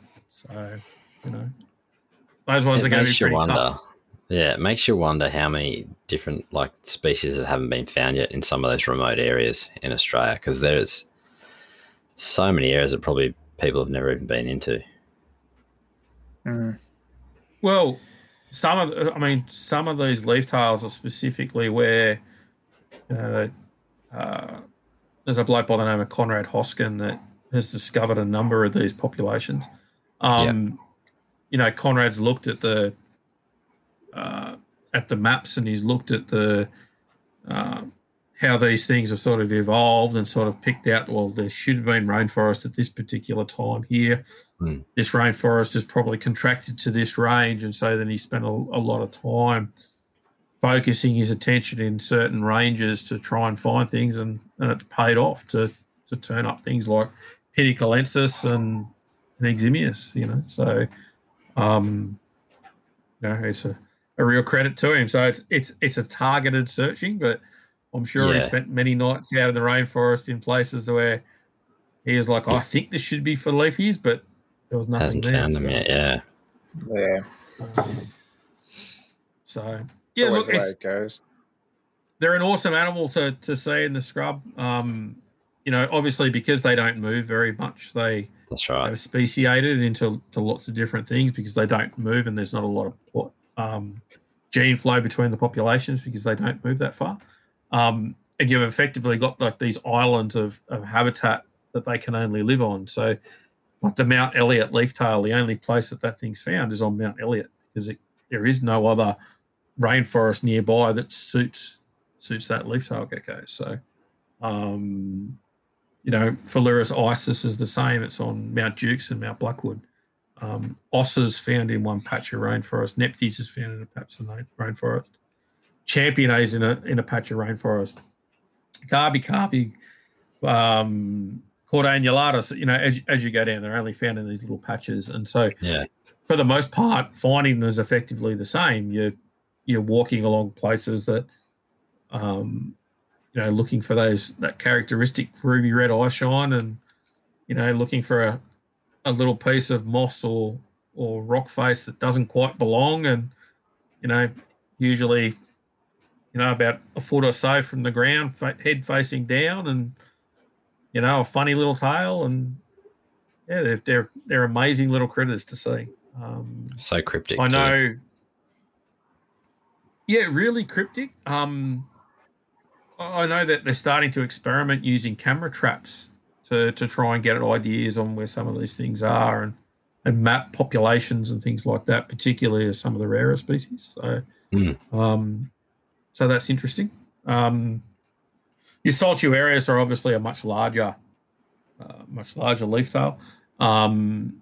They're the cornutus that get to up to 40 centimeters long. You've got salabrosis that are similar in length but are a little bit heavier. With a broader tail too. With a broader tail, pretty Fantastic incredible tail. to see a leaftail that's almost the size of your forearm in length. Yep. And the tail probably like as wide as your palm almost sometimes. Yeah, well, close to. Oh, yeah, probably two-thirds the size of your palm. Yeah, it's and then other places you'll go and see Eipper, and I remember the first time I ever saw Eipper, I didn't know how to head torch, so I was running along with an old dolphin head torch, an old dolphin yellow torch, and you're sitting there trying to find this thing, and I was out there with a mate, and it's pretty steep in some of those places, and it's a bit slippery on the granite slopes and stuff.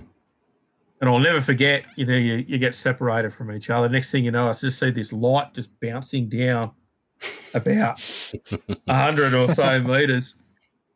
I remember yelling out, I said, "You right?" He goes, "Yeah, my fucking torch is gone." And the torch had slipped out of his hand. Another reason for using head torches. The torch had slipped out of his hand and bounced all the way down to the bottom of his thing. And being a dolphin torch, the thing's almost indestructible. So all I had to do was go down to the bottom, find the torch, and then I had to clamber back up to where he was to give him his bloody torch back. So another reason to go out to, chasing torches, chasing critters with another person. So if you drop your torch, you can find it again.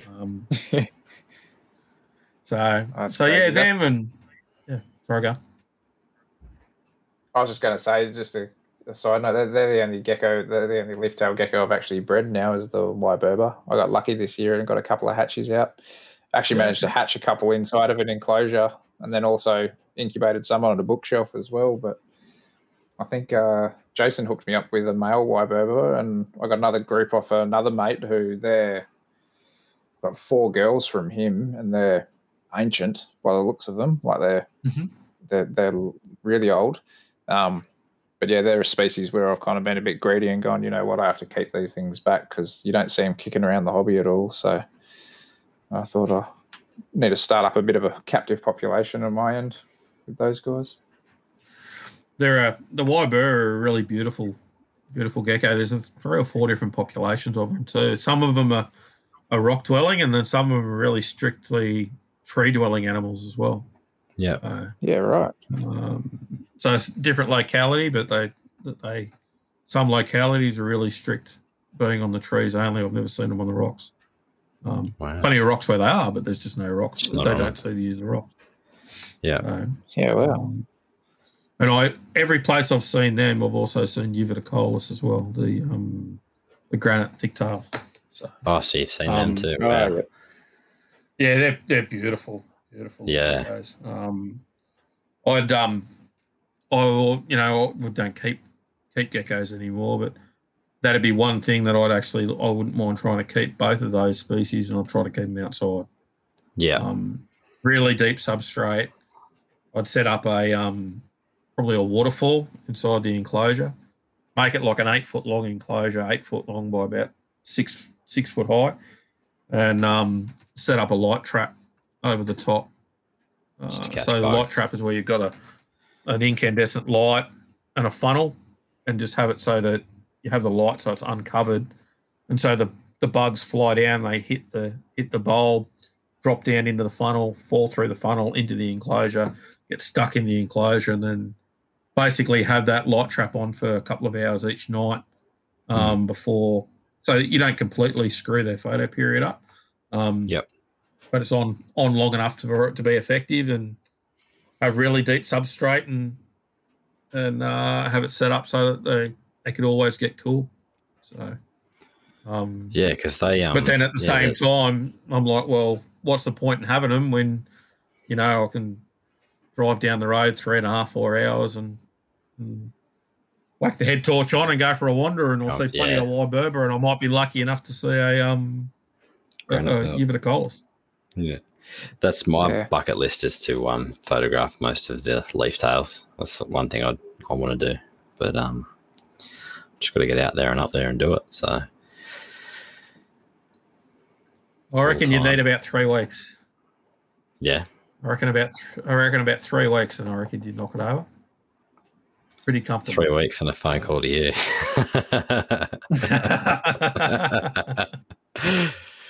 But yeah, I reckon 3 weeks and you'd knock them over. Yeah. Well, you got to get the only way to do it is to get out and do it.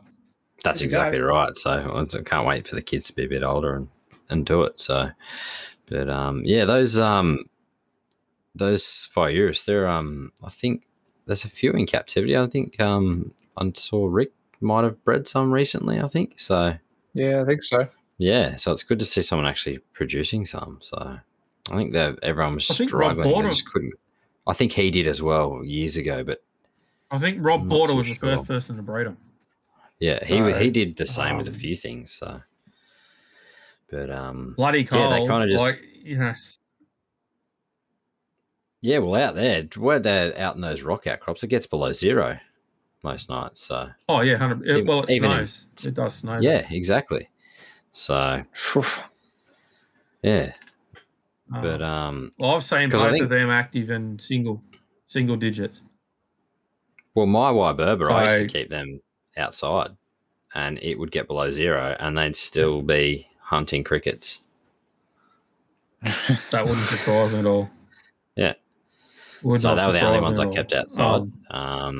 But yeah, I'd go outside. It'd be 0, 1, 2 degrees in the morning, and they're still out hunting. That was pretty cool to see. That's crazy. What were you keeping them in outside? Like, can you just describe the enclosure and stuff that you were keeping them in? Because I haven't even heard that you were keeping them outside. This is really interesting. This was years ago. Pretty much, it was under a like a little pergola roof almost, in a big tub, and then basically it was just like a mesh basically fit like lid over the top. So they're pretty much in. They had a little bit of sun, but it was only for like a short period, so they never got too hot. They actually bred out there as well, but yeah. So it's essentially just like a tub with a mesh lid, and just basically cork barks everywhere, so they could hide wherever they want. Pick like it was a large. I think the tub was probably. I'm gonna say it was one of those real, the real big heavy duty plastic ones from Bunnings. It was one of those. So they're probably like, I'd say almost a meter long. So it was a huge tub. So they had heaps of area. But yeah, they thrived out there. Absolutely thrived. Got eggs. They'd lay eggs. Like my female would always drop a clutch. Same spot in the enclosure. But yeah, cold temperatures, she'd be out hunting. So I'd always feed them. But that was pretty interesting to see with those colder temperatures and actually see them out actively hunting in like 1-2 degrees. So that's crazy. Well, I suppose I know one thing that is a little bit interesting, I suppose, that I'd never noticed before, but we came across a clutch of communal nesting in Saltuarius cornutus in North Queensland. Wow. I've never heard of that before. No. So that was something different. So there was 4 eggs. All appeared to be laid pretty much around the same time. And one of the eggs was damaged. It had already been damaged at some point in time. And you could actually see the tail or the leaf tail hanging outside the egg. Wow. So that was something that was a bit unusual. So, and there was 4 eggs. So that's either, I mean, I know some people say that geckos have clutches of 3. I've never known anyone to have a clutch of 3. I've seen clutches of 2, and I've seen the odd one where you've had a clutch of 1. Yeah. I've never heard of, you see it written in the literature, and I wonder if it's just a mistake or. Yeah. I don't know. I've never had more than 2 in anything that I've done. Have you had singles though, or not? I've had singles because I know some people that haven't had singles as well. I've had we've had singles and yeah. I haven't had singles, but I might have like 1 dud egg out of the clutch or something like that. But I've never had just 1 egg laid. I've had singles from leaf tails and cave geckos, and some ringtails as well. So that was the thing that was unusual. I mean, ringtails will just keep laying; they'll double, triple, quadruple clutch. Yeah. Once you got them up and going, as long as they've got the calcium, they don't stop. Eggs. The psychotic fucking things they are. Yeah, they are. You type in any day of the bloody week. Yeah, mate. They live. Like they love a good munch. I'm not sure which are worse, them or Pseudothecodactylus, like the cave geckos. I'm going to say the cave geckos because they bite and they hold on. Oh, Cytocertos. Yeah, mine weren't too bad. Mine were like I reckon the cave. For some reason, the cave geckos would always get you on a spot like in between the fingers or like somewhere like that, like a real odd spot. They'd always get you there and hang on in like a real sensitive spot on your hand. Whereas the ringtails they'd just bite on like the tips of your fingers and hold on. So it never felt as bad as the cave geckos. But those cave geckos, they were. I think the other thing is with the ringtails is, they don't stick to the glass, but those cave geckos, they're lightning fast and they'll just can stick to anything. So I think that was the other thing too. So you kind of had to be quick. I had to always, if I opened that enclosure, if I wasn't throwing crickets in, I'd have to open it and either grab the female or chuck crickets in, shut the door. Because as soon as she saw that door open, she'd bolt, and trying to catch it was an absolute nightmare.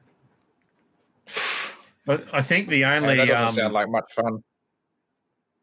I think the only geckos that are faster than bloody ringtails. I think ringtails are a bit quicker than cave geckos, but cave geckos seem to be able to move, do the whole matrix thing a bit better than the ringies do. But I think the ones that have got them both beat are robust velvets. Just Nubulifera, they're horrible things to keep. I've never seen anything so fast. They were horrible things to. And remember that on those exoterras, how they got the hinge and they've got that little gap. the amount of times that I had geckos that go out the Or you'd open the door and they'd Anyway. the door kind of hinges a bit off the glass, and they'd wedge themselves just between the door and the glass. So you can't shut the door, because if you shut the door, you're going to squash the gecko. Or they just stick their toes just in the same spot without fail. The Stroffs used to do it all the time. As soon as you open the door, they'd tuck into that little hinge bit on the door. Wow. Okay. And people like keeping geckos as pets. I love them.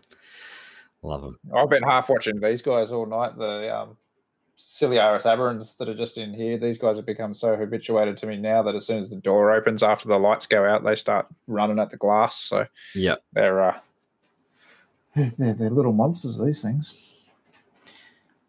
Oh, they're beautiful. Ciliaris aberrans are stunning. Yeah, they're probably my favourite. I reckon the colours that they come in is just insane.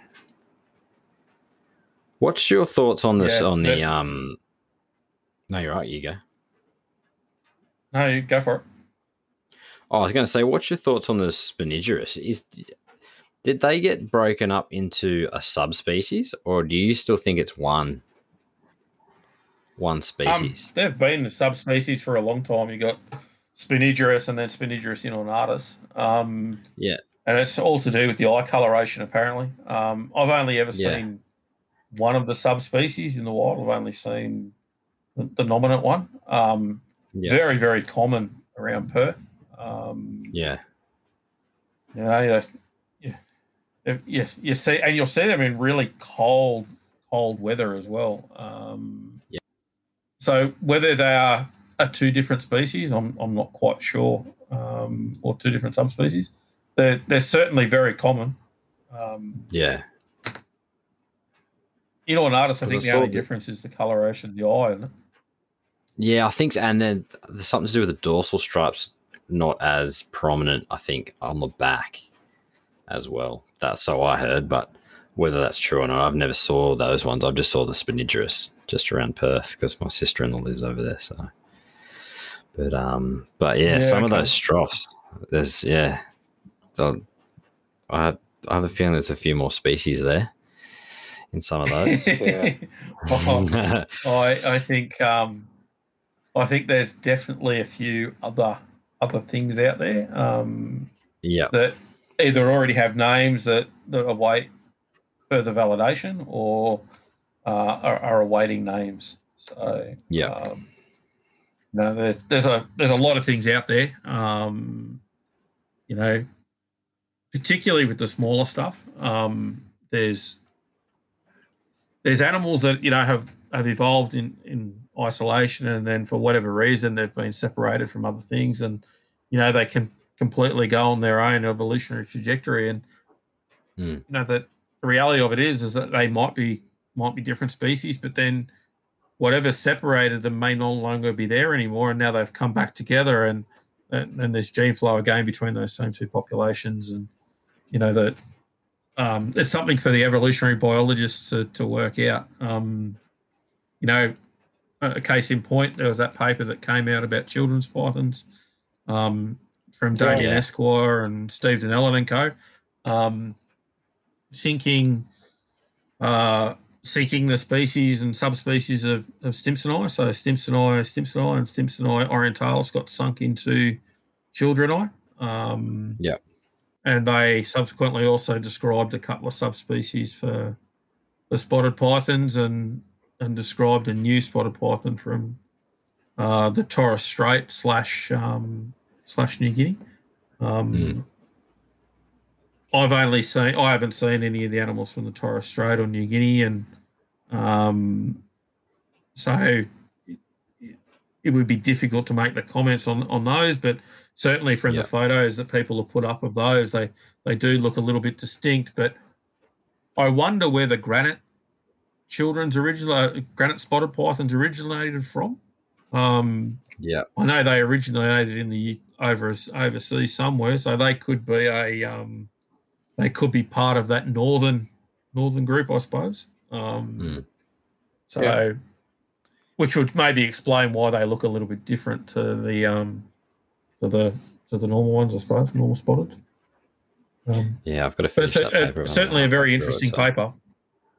Yeah, I'm only halfway through it, Yeah. so yeah, no, it's good. I love reading that. I mean, I don't understand half of the stuff in it, but I do love reading them. I've got a lot of them saved in my bookmarks on my phone, so it's good to just have a flick through every now and then. But some of the, like when they start talking about the DNA stuff, goes a little bit over my head, but I definitely enjoy reading those papers.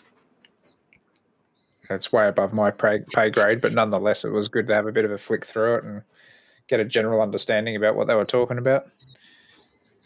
Well, it's going to make it interesting for the legislators, I suppose, isn't it? You know, what are they going to do with all these animals that were formerly children's? And I mean, that's the thing. Like, how do they keep up with all these changes on all the licensing and everything? So, in Queensland, they use, when you fill out your movement advice, it says you use the scientific name as per X. So that's what you should be using. So subsequently, they update it eventually, and then the name changes, I suppose. Other states have got different things. I mean, I don't think there'd be a mangrove monitor in the country that would be correctly would have the correct scientific name in anyone's books. Everyone's using indicus at the moment, but there's no indicus in Australia. They're all chlorostigma. Yep. So, that paper came out in a Varana journal from Germany, I think it was, from memory. And I was reading through another Varana paper, and it made reference to something else, and so that took me down that rabbit hole. And next thing you know, I'm reading through it. Oh yeah, and indicus now is restricted to ambon. Everything else is now chlorostigma. Oh yeah, okay. The Australian ones are chlorostigma as well, right? Okay. Nobody's using the name chlorostigma. Why aren't they using it? Oh well, they weren't aware of it yet. So suddenly the paper comes out, people get across it, and then people start to use it, and it comes in, and then people will be going, well, 10 years down the track, everyone will know the Australian indicus is probably as chlorostigma by then. But it could be like chondros too, and you're using chondropython as a genus name from 20 years ago. Yeah. Well, I mean, the New South Wales species list still lists Stimsoni as liasis. Oh, good work. Good work. Yeah. And there wasn't Maritzi on the list either. So they were, like, when they were kicking around heaps, they were all under Swaney. So. Yeah. Yeah, well. A few things New South Wales could be doing better. Look, I think the other side of it, though, too, we've got to remember as reptile hobbyists, we live and breathe this sort of stuff. That's right. Whereas it's just a job from for their some point of of view. So. This is, and it's not fair to say it's just a job for them. Yeah, that's all true. The time, but certainly for some people that it is a job, and they are going to try and go down what the letter of the law is as per, and they don't want to live and breathe it, every day, whereas we're reading papers and things like that, well and truly outside of our normal hours. Yeah.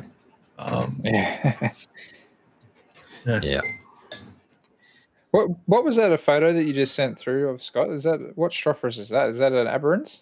I didn't even see that one. No, that's Spinigerus. I was going to say, right. I can give you an aberrans. You want an aberrans? I'll send you an aberrans. Yeah, why not? Aberrans is stunning. Do you know what kind of Do you know what kind of tree that Spinigerus is actually sitting in? Yes. I've got a photo of it with the flowers and everything. It was quite a pretty tree. Yeah, right. It was a form of Banksia. So okay. Let me see. Why can't I see it? They do make a good display gecko, the Strophuris. Oh man, I'm absolutely in love with these things. I'm so glad that I got them up here too, because I spend countless hours watching them at night now. Just watching them move around. Like even just now, just watching them going in between different positions, searching for food and getting all over the joint. They're awesome little geckos. Yeah, I'm pretty glad my guys haven't taken to pooing on the glass yet. So you're lucky. Usually strops are pretty good for that. But that's a good thing about my chameleon geckos. They'd always poo in the same corner of the tank. It was great. Oh, that's a stunner. Yeah. I must admit, that's the one thing with golden tail geckos. You know, I've seen lots of golden tail geckos out in the bush, and you know they always are so much prettier in the bush than they are in captivity. They always seem to lose that orange in captivity.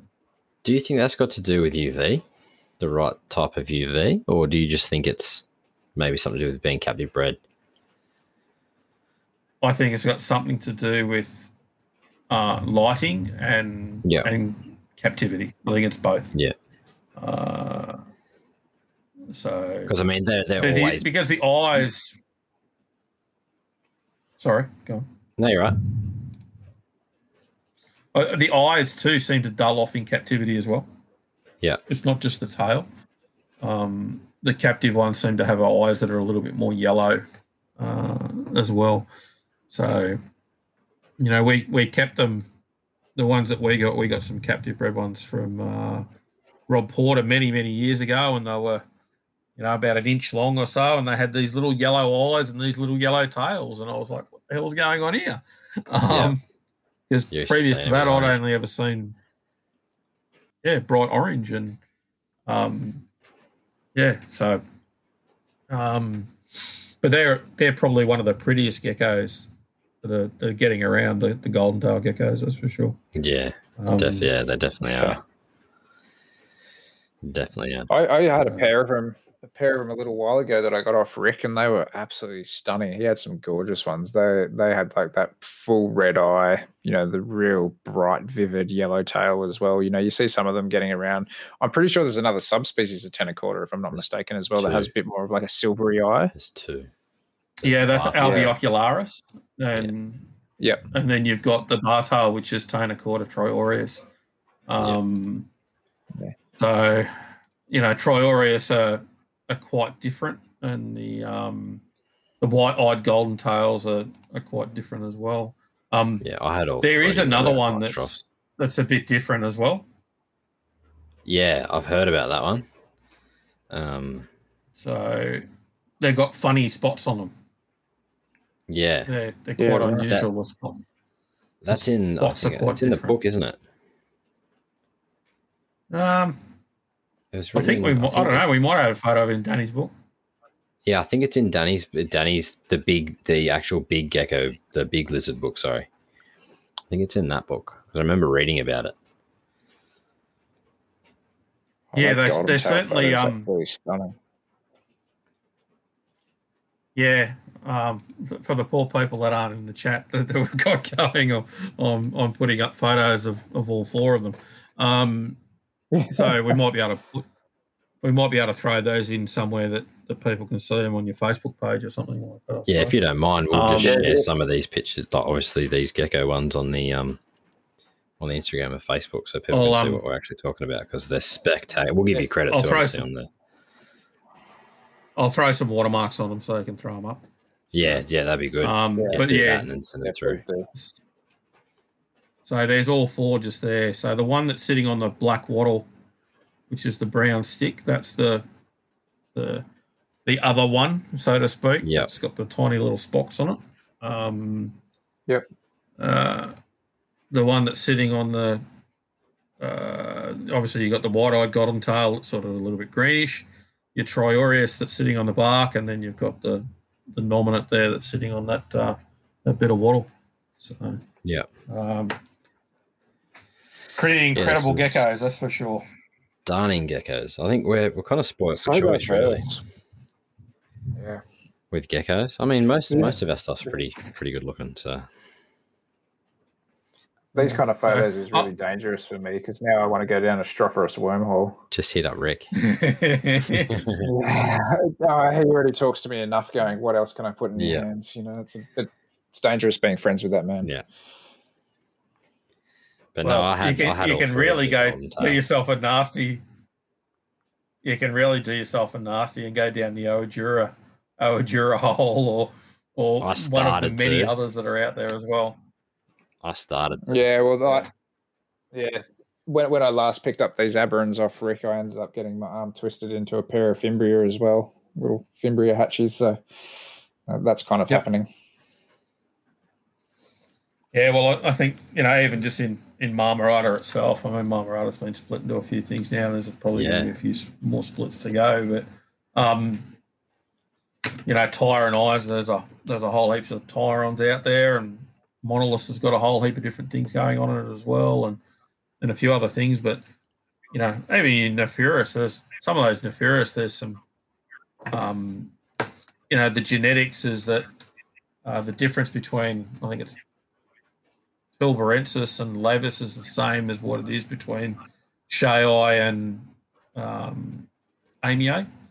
So, there's probably an argument there to say that it maybe should be elevated at some point in time, but, someone will need to do the work. further work on that to look at it. But there's all sorts of stuff out there. And then don't get me started on skinks and stuff like that, which is really exciting as well. There's all sorts of interesting stuff in skinks. So. Well, you never know if you do start. I know there's a few skink nuts out there. People like Paul Tamas and Marcus Healy would probably be pretty keen to hear some Tenophorus talk. Yeah, well, I mean, I've known Paul I knew him when I was living down in Vic. So he's been keeping lizards a very, very long time, but a very good keeper for a very long time as well. So, if you want someone to breed a skink, Paul's probably a pretty good candidate to hand it to, that's for sure. So, I think he had some yakkers going this year. Wouldn't surprise me. I mean, that Agernia, Lyophilus, Lysolepus, Bellatorius group have got some amazing animals in it. We don't have the wallet that yakkers require. So, I'd love to keep them. One day when I've got some more money and all the rest of it and some time. But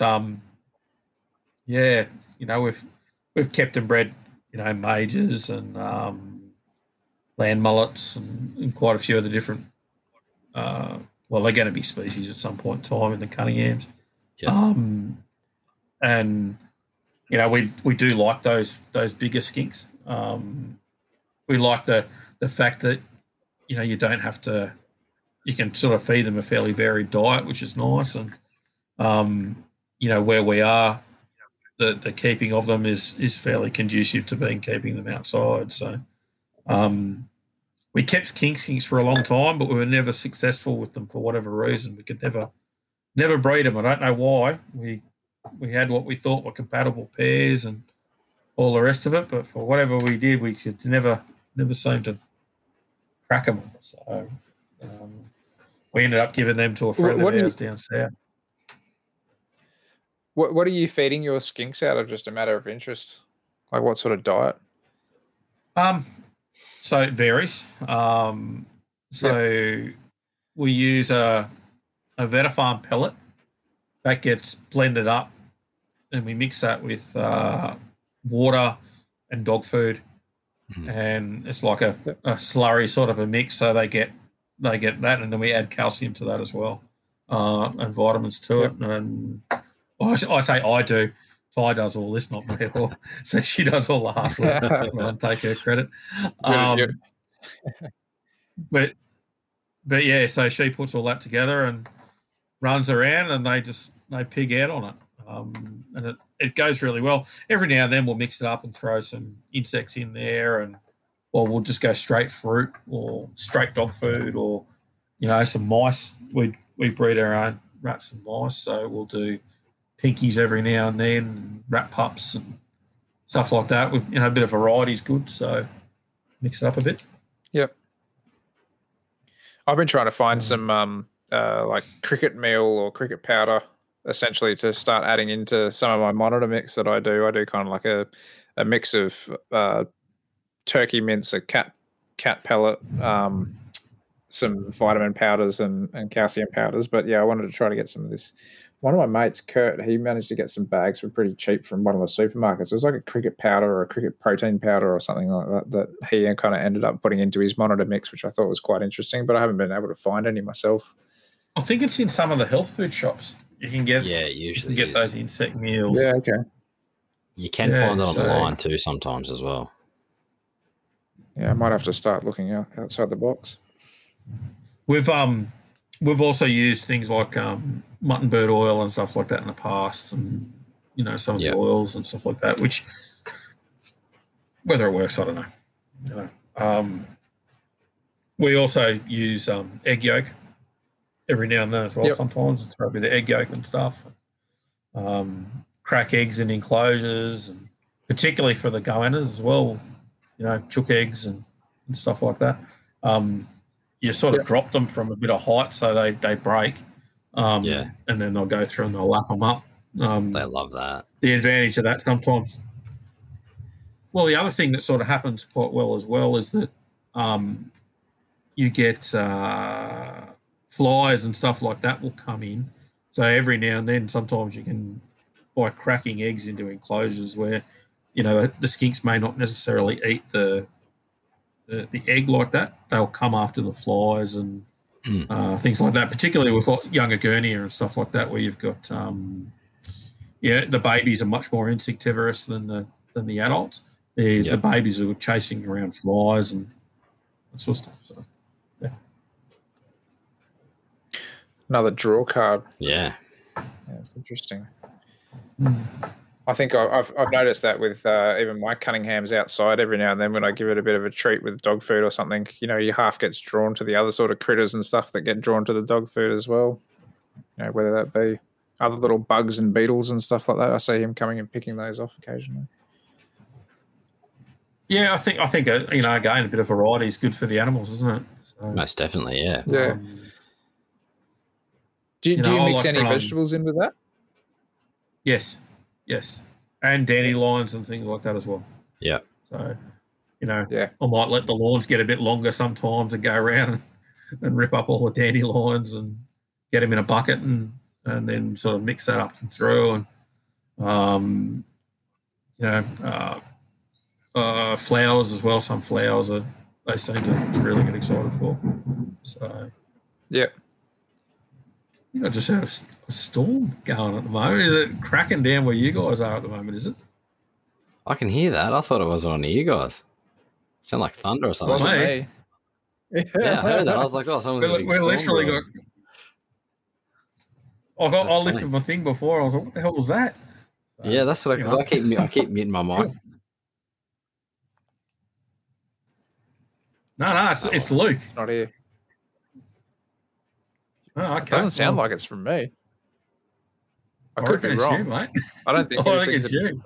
I don't think these things are noise cancelling. But yeah. Oh well, that's all right. Bit of ambiance. Yeah. So, frogs are being crazy soon. Yeah. So I'm looking forward to your lizard book coming out. So add another one to the collection. Yeah, so am I. So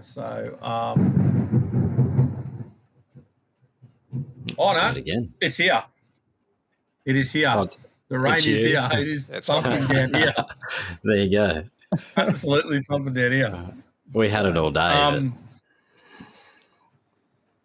That's all right. It's looks like it's a cracker of a song too. There you go. Lizard book we were talking about. Sorry, I completely got sidetracked. Talking about your book. We were just starting to talk about your book. Yeah. So Lizard book at the Naturalist Guide. So the whole idea of that is we don't cover every single species in it, but we cover 280 of Australia's sort of most iconic, commonly encountered type species, along with a few standouts. we like Varannas, so we may have made sure that we had every single species of goanna in there. And Well, that'll keep there's a bit.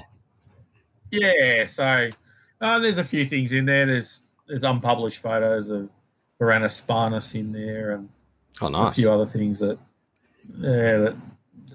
we want to make sure that there's something in there for the herpers out there, as opposed to just the more general people. But the whole idea of that series, I suppose, was that there's a series of books that was put out by Graham Gow, Steve Swanson, and John Cann back in the late 70s, early 80s. It's a great series of books. Those sort of ones there. And I had them as a kid growing up. And they've been awesome books. And something that I suppose there wasn't really in the market. There wasn't something like that in the market anymore for the kids growing up. You only had sort of Wilson and Swan, which are fantastic, but for some parents, maybe $50 or $60 is a little bit more than what they were willing to pay. So we had this opportunity to do.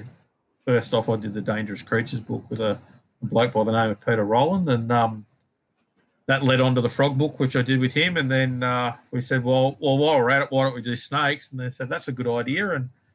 And so we set out to do a book that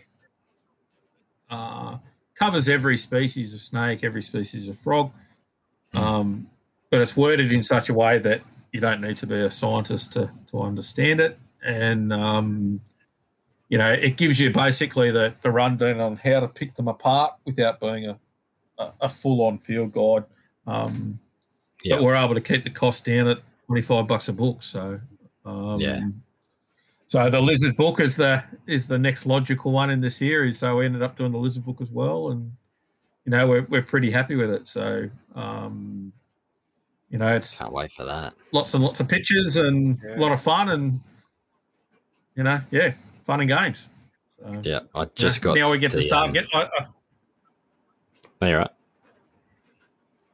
No, you're right. Go for it. Oh no, I was going to talk about this. No, that's all right. You go. Keep going. We now we start to get our life back together and catch up on all the things that we've been meaning to do. So, I can only imagine how busy that is.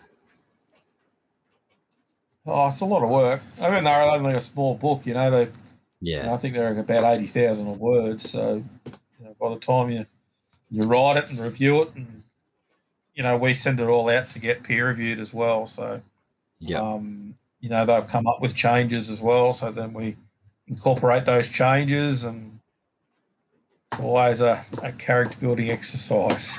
So, I bet. And then when the publishers do their layouts, then you get to fix all the errors that they make. And find them, and you'd wonder why and how they make some of the errors that they make. But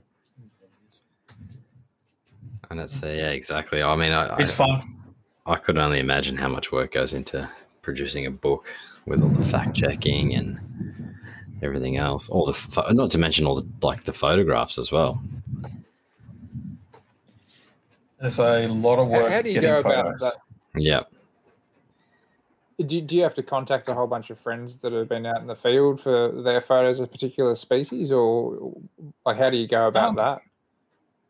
So in the snake book, obviously we had our own list of stuff that we had, and then obviously we go out with friends and stuff like that. So we had a list of stuff that the friends could sort of help us out with pretty quickly, and then slowly but surely you start to cut down where there ain't too many people that have got photos of this, that, or the other, and that's when it starts to get difficult. So chasing up that last 10% is about 90% of the work, I suppose. Yeah. The lizard book wasn't too bad because obviously I photograph a lot of obviously a lot of wild stuff, but I'm also I don't mind taking photos of captive animals as well. So, I've been lucky enough to photograph some some pretty cool critters in captivity that people have had. And, you know, I've never been to Moa Island, but I've been able to photograph Prasinus on a couple of occasions. And I've been able to photograph this and the other. So, yeah. They're a beautiful lizard too. Absolutely stunning lizard. I can only imagine. It's like they are literally like a fluorescent green, you know. It's because there's a few people working with them, isn't there, in Queensland? Yeah, I mean, Aaron Hopper seems to be doing really well up in North Queensland with them. Dave, and he keeps them outside, I believe, as well, doesn't he? I think so. Yeah, and green tree pythons. I think we spoke about him on the first podcast, about the way he keeps his stuff. Yeah, what's he call himself? Grass is greener reptiles. Grass is greener, yeah. Unreal. Yeah, they're unreal. David Evans has some as well, doesn't he? Yeah, I think so. I think he's got some. Does Joe Ball have some as well? I think there's a fair few kicking around, which is good to see. And I've seen a couple of other people pop up with maybe just single animals as well. So, I'd say there's a few out there. You know, there's a look. I've seen them in a couple of different collections, and you know, they're amazing animals to look at. They're one of those animals that photos really don't do them justice. Yeah. Like water pythons. But yeah. Oh, definitely. Some of the water pythons are gorgeous. Yeah. I definitely love my water pythons. Making me want to go hurt. Yeah. Yeah, well, it's cold time of year, so, you know, I mean, depends on what you're going to go looking for. Yeah, not much. You'll still be able to see a few frogs getting. Yeah, I can hear a few when I go outside when it rains, but yeah, down the road. It's a really good time for the Pseudophony at this time of year. So your autumn breeders and your winter breeders, so things like Pseudophony, semi-marmorata, the southern toadlets, they'll be calling out in full chorus. The Crinia are in full chorus now. Geocrinia will be going. There'll be and then a few of the things like Ewing Eye and Little John's tree frog and Watson's tree frog and all of those will be going at this time of year as well. So looking for those winter storms. I always love the red crown toadlets. They're a favourite for me to find. Pain in the bum, but I get them not far from my house, probably about 15-minute drive from my house. And you can spend a good night just trying to find a few males, call on there. Get lucky if you see a girl. They live for an incredible long time. So I think they've got one of the records of longevity. I think it's about 27 or 28 years, I think. Wow. So crazy considering you're talking a frog that's, 15 to 20 mil long. Like, they're not a big frog. No, they're a beautiful little frog. We found one a few years ago that was either missing its whole arm or half its arm, and it was still kicking around as an adult and doing fine. They seem to be quite an amazing sort of an animal, that's for sure. Yeah. People always, it's something that's not common in the actual reptile hobby or the amphibian hobby in Australia is like the real tiny stuff like that. You don't see a lot of those guys kicking around. It took me a while to find some common eastern froglets just to have here as pets. I think the hard part is trying to get them to eat. A lot of people struggle with getting them eating, I suppose, and that might be half your battle there. Certainly the Pseudophony in captivity. Many years ago, there used to be a few places that had southern toadlets, Pseudophony semi-marmorata. I kept them 25 years ago when I was living in Vic. They're a beautiful little frog, and I ended up letting the enclosure get a little bit too dry and ended up killing them. which was a bit of a shame, but you know, what do you do? And mistakes we make, and that was that. So that was the end of it for us. But there was a couple of places that did used to keep them, and I don't know if they still do. Did you ever breed yours? No. I was not successful in breeding them. Knowing what I know now, I kept them all completely wrong, I suppose. I didn't have the leaf litter anywhere near deep enough to what they needed. And I think that if I was to keep them, try and keep them again, if I was ever given that opportunity, I would set them up in a fish tank, I suppose, but have 80% of the fish tank as leaf litter and substrate. Wow. And only have quite a short spot on the top, so they could get down and then make sure that I had a spot down the bottom where it was basically wet, and then come up and then actually flood the enclosure in autumn. Or just before autumn, start to bring the water level up. Hopefully that would get them calling along with misting, and introduce the females, hopefully get them to make their chamber, and then once you've got eggs, then bring the water up so it covers the eggs, and the egg masses turns into the eggs themselves, then degrade, and then the tadpoles hatch out, no dramas. So they're quite an interesting frog in that they're a terrestrial developer. So you've got to have that flood system that comes up and get the eggs to go. It's amazing the diversity of reptiles and amphibians we actually have in Australia, considering how arid some of the country is, definitely. And it's insane. Yeah. Well, the other thing is the size of the males versus the females. The males are about 2/3 of the size to half the size of the females too. So when you're talking a frog that a female is 25 millimeters long, the male is 15 millimeters long, and then trying to find small crickets and things like that they like to eat at that size can sometimes be a bit of a challenge. So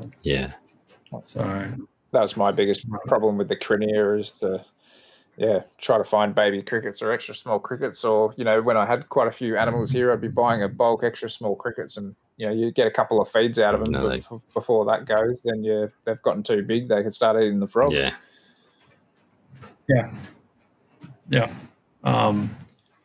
And they're an awesome little critter, sort of offering you a really underrated little frog out there, that's for sure.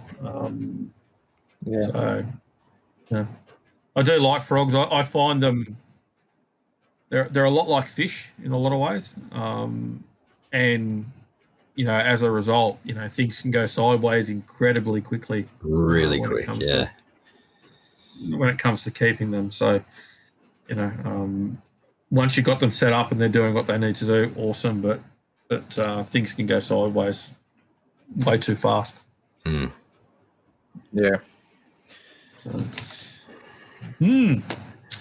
and games. Not for everybody. Yeah, exactly. Yeah. Anyway, all right. Well, all right. It's been over 2 hours. Well over 2 hours. A long one. Nice. Yeah.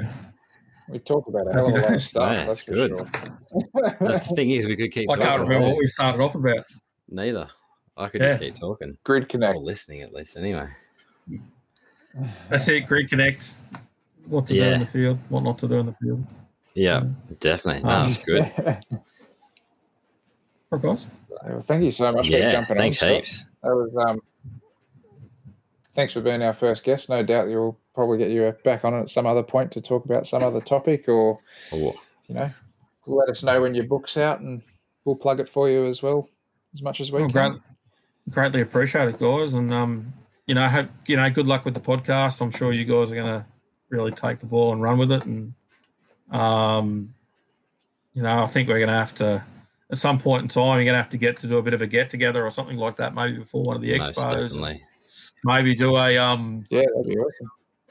Maybe do a question and answer session with some of the people at one of the expos one time. I think that's definitely get a few people on. That'd be Yeah, cool. definitely. Yeah. Go for a herp too. The 5-minute Yeah. rundown, quick chat type things, So, Yeah, a couple of quick but off the cuff that's all questions. bullshit because you never get to. Well, you never get to spend 5 minutes talking to another herp. It always It's ends never up 5 being minutes. longer than 5 minutes. Always. But that's the joys of it, though. Yeah. Start getting the eye rolls from the wife. Going, come on, can we go home yet? Yeah, I'm just going to not take my wife to the expo, so. Yeah, that might be easier. Well, my wife being a herp, it's good fun in that sense. So we both get sidetracked on conversations at times. Oh, I can imagine. I can imagine. But yeah, no, thanks. Definitely make it easier with reptile. Yeah, but thanks heaps, Scott. A wealth of knowledge. No, Scott. It's definitely great to talk to you. So definitely keen for this book to come out. So add another one. Well, one of the things is too with knowledge and stuff like that is that as much as long as I've been keeping animals, I know bugger all. You can always learn from people that are coming through, and definitely, the minute that you start to close off your ideas to other people is the minute that you start to close yourself off from knowledge. So exactly, the one thing that I'd like to always try and do is be willing to explore new ideas and not try and be too set in my ways. And because the minute that you start to think that you've got your head around on something is the minute that the animals turn around and completely show you something else to throw you for the works. So yeah. You just really think you've got everything dialed. And then you can learn something from a new keeper. You can learn something from someone that's been doing it for 30, 40 years. You basically never stop learning. That's probably one of the best bits of advice that anyone can get given is just listen to everyone. Take everything on board. I reckon it's the best part about the hobby is it's just so much fun to just keep learning. Exactly. I think we're all kind of similar in that sense where we just want to have that thirst for knowledge and love what we do. So, yeah, never. I think you got to enjoy yourself and have some fun with it, don't you? Exactly. Yep. But then one hobby turns into another. You have reptiles, and then all of a sudden, now you're starting to collect reptile books. So the thirst just keeps going. Well, now you're starting to collect plants and learn about native plants. Exactly. But that's the thing, you get someone like I was listening to Phil Wolf on the Herpetoculture podcast, and he's getting some rinkholes, which are a South African species of spitting cobra, and he's talking about, I'm going to make sure that I set this enclosure up, and I'm getting photos of the backdrop, and then he's going to try and get the right plants to go in there, and this, that, and the other, to try and make sure that he's copying a piece of South Africa. So he's got a piece of South Africa in his room for his rinkholes. So I suppose that's where you can go. You can take this as far or as far as you want to take it. You can go to that point, or you can go, right, this is how I'm going to keep the animal. I'm going to do it like this, and I'm going to take care of its welfare and all the rest of it. So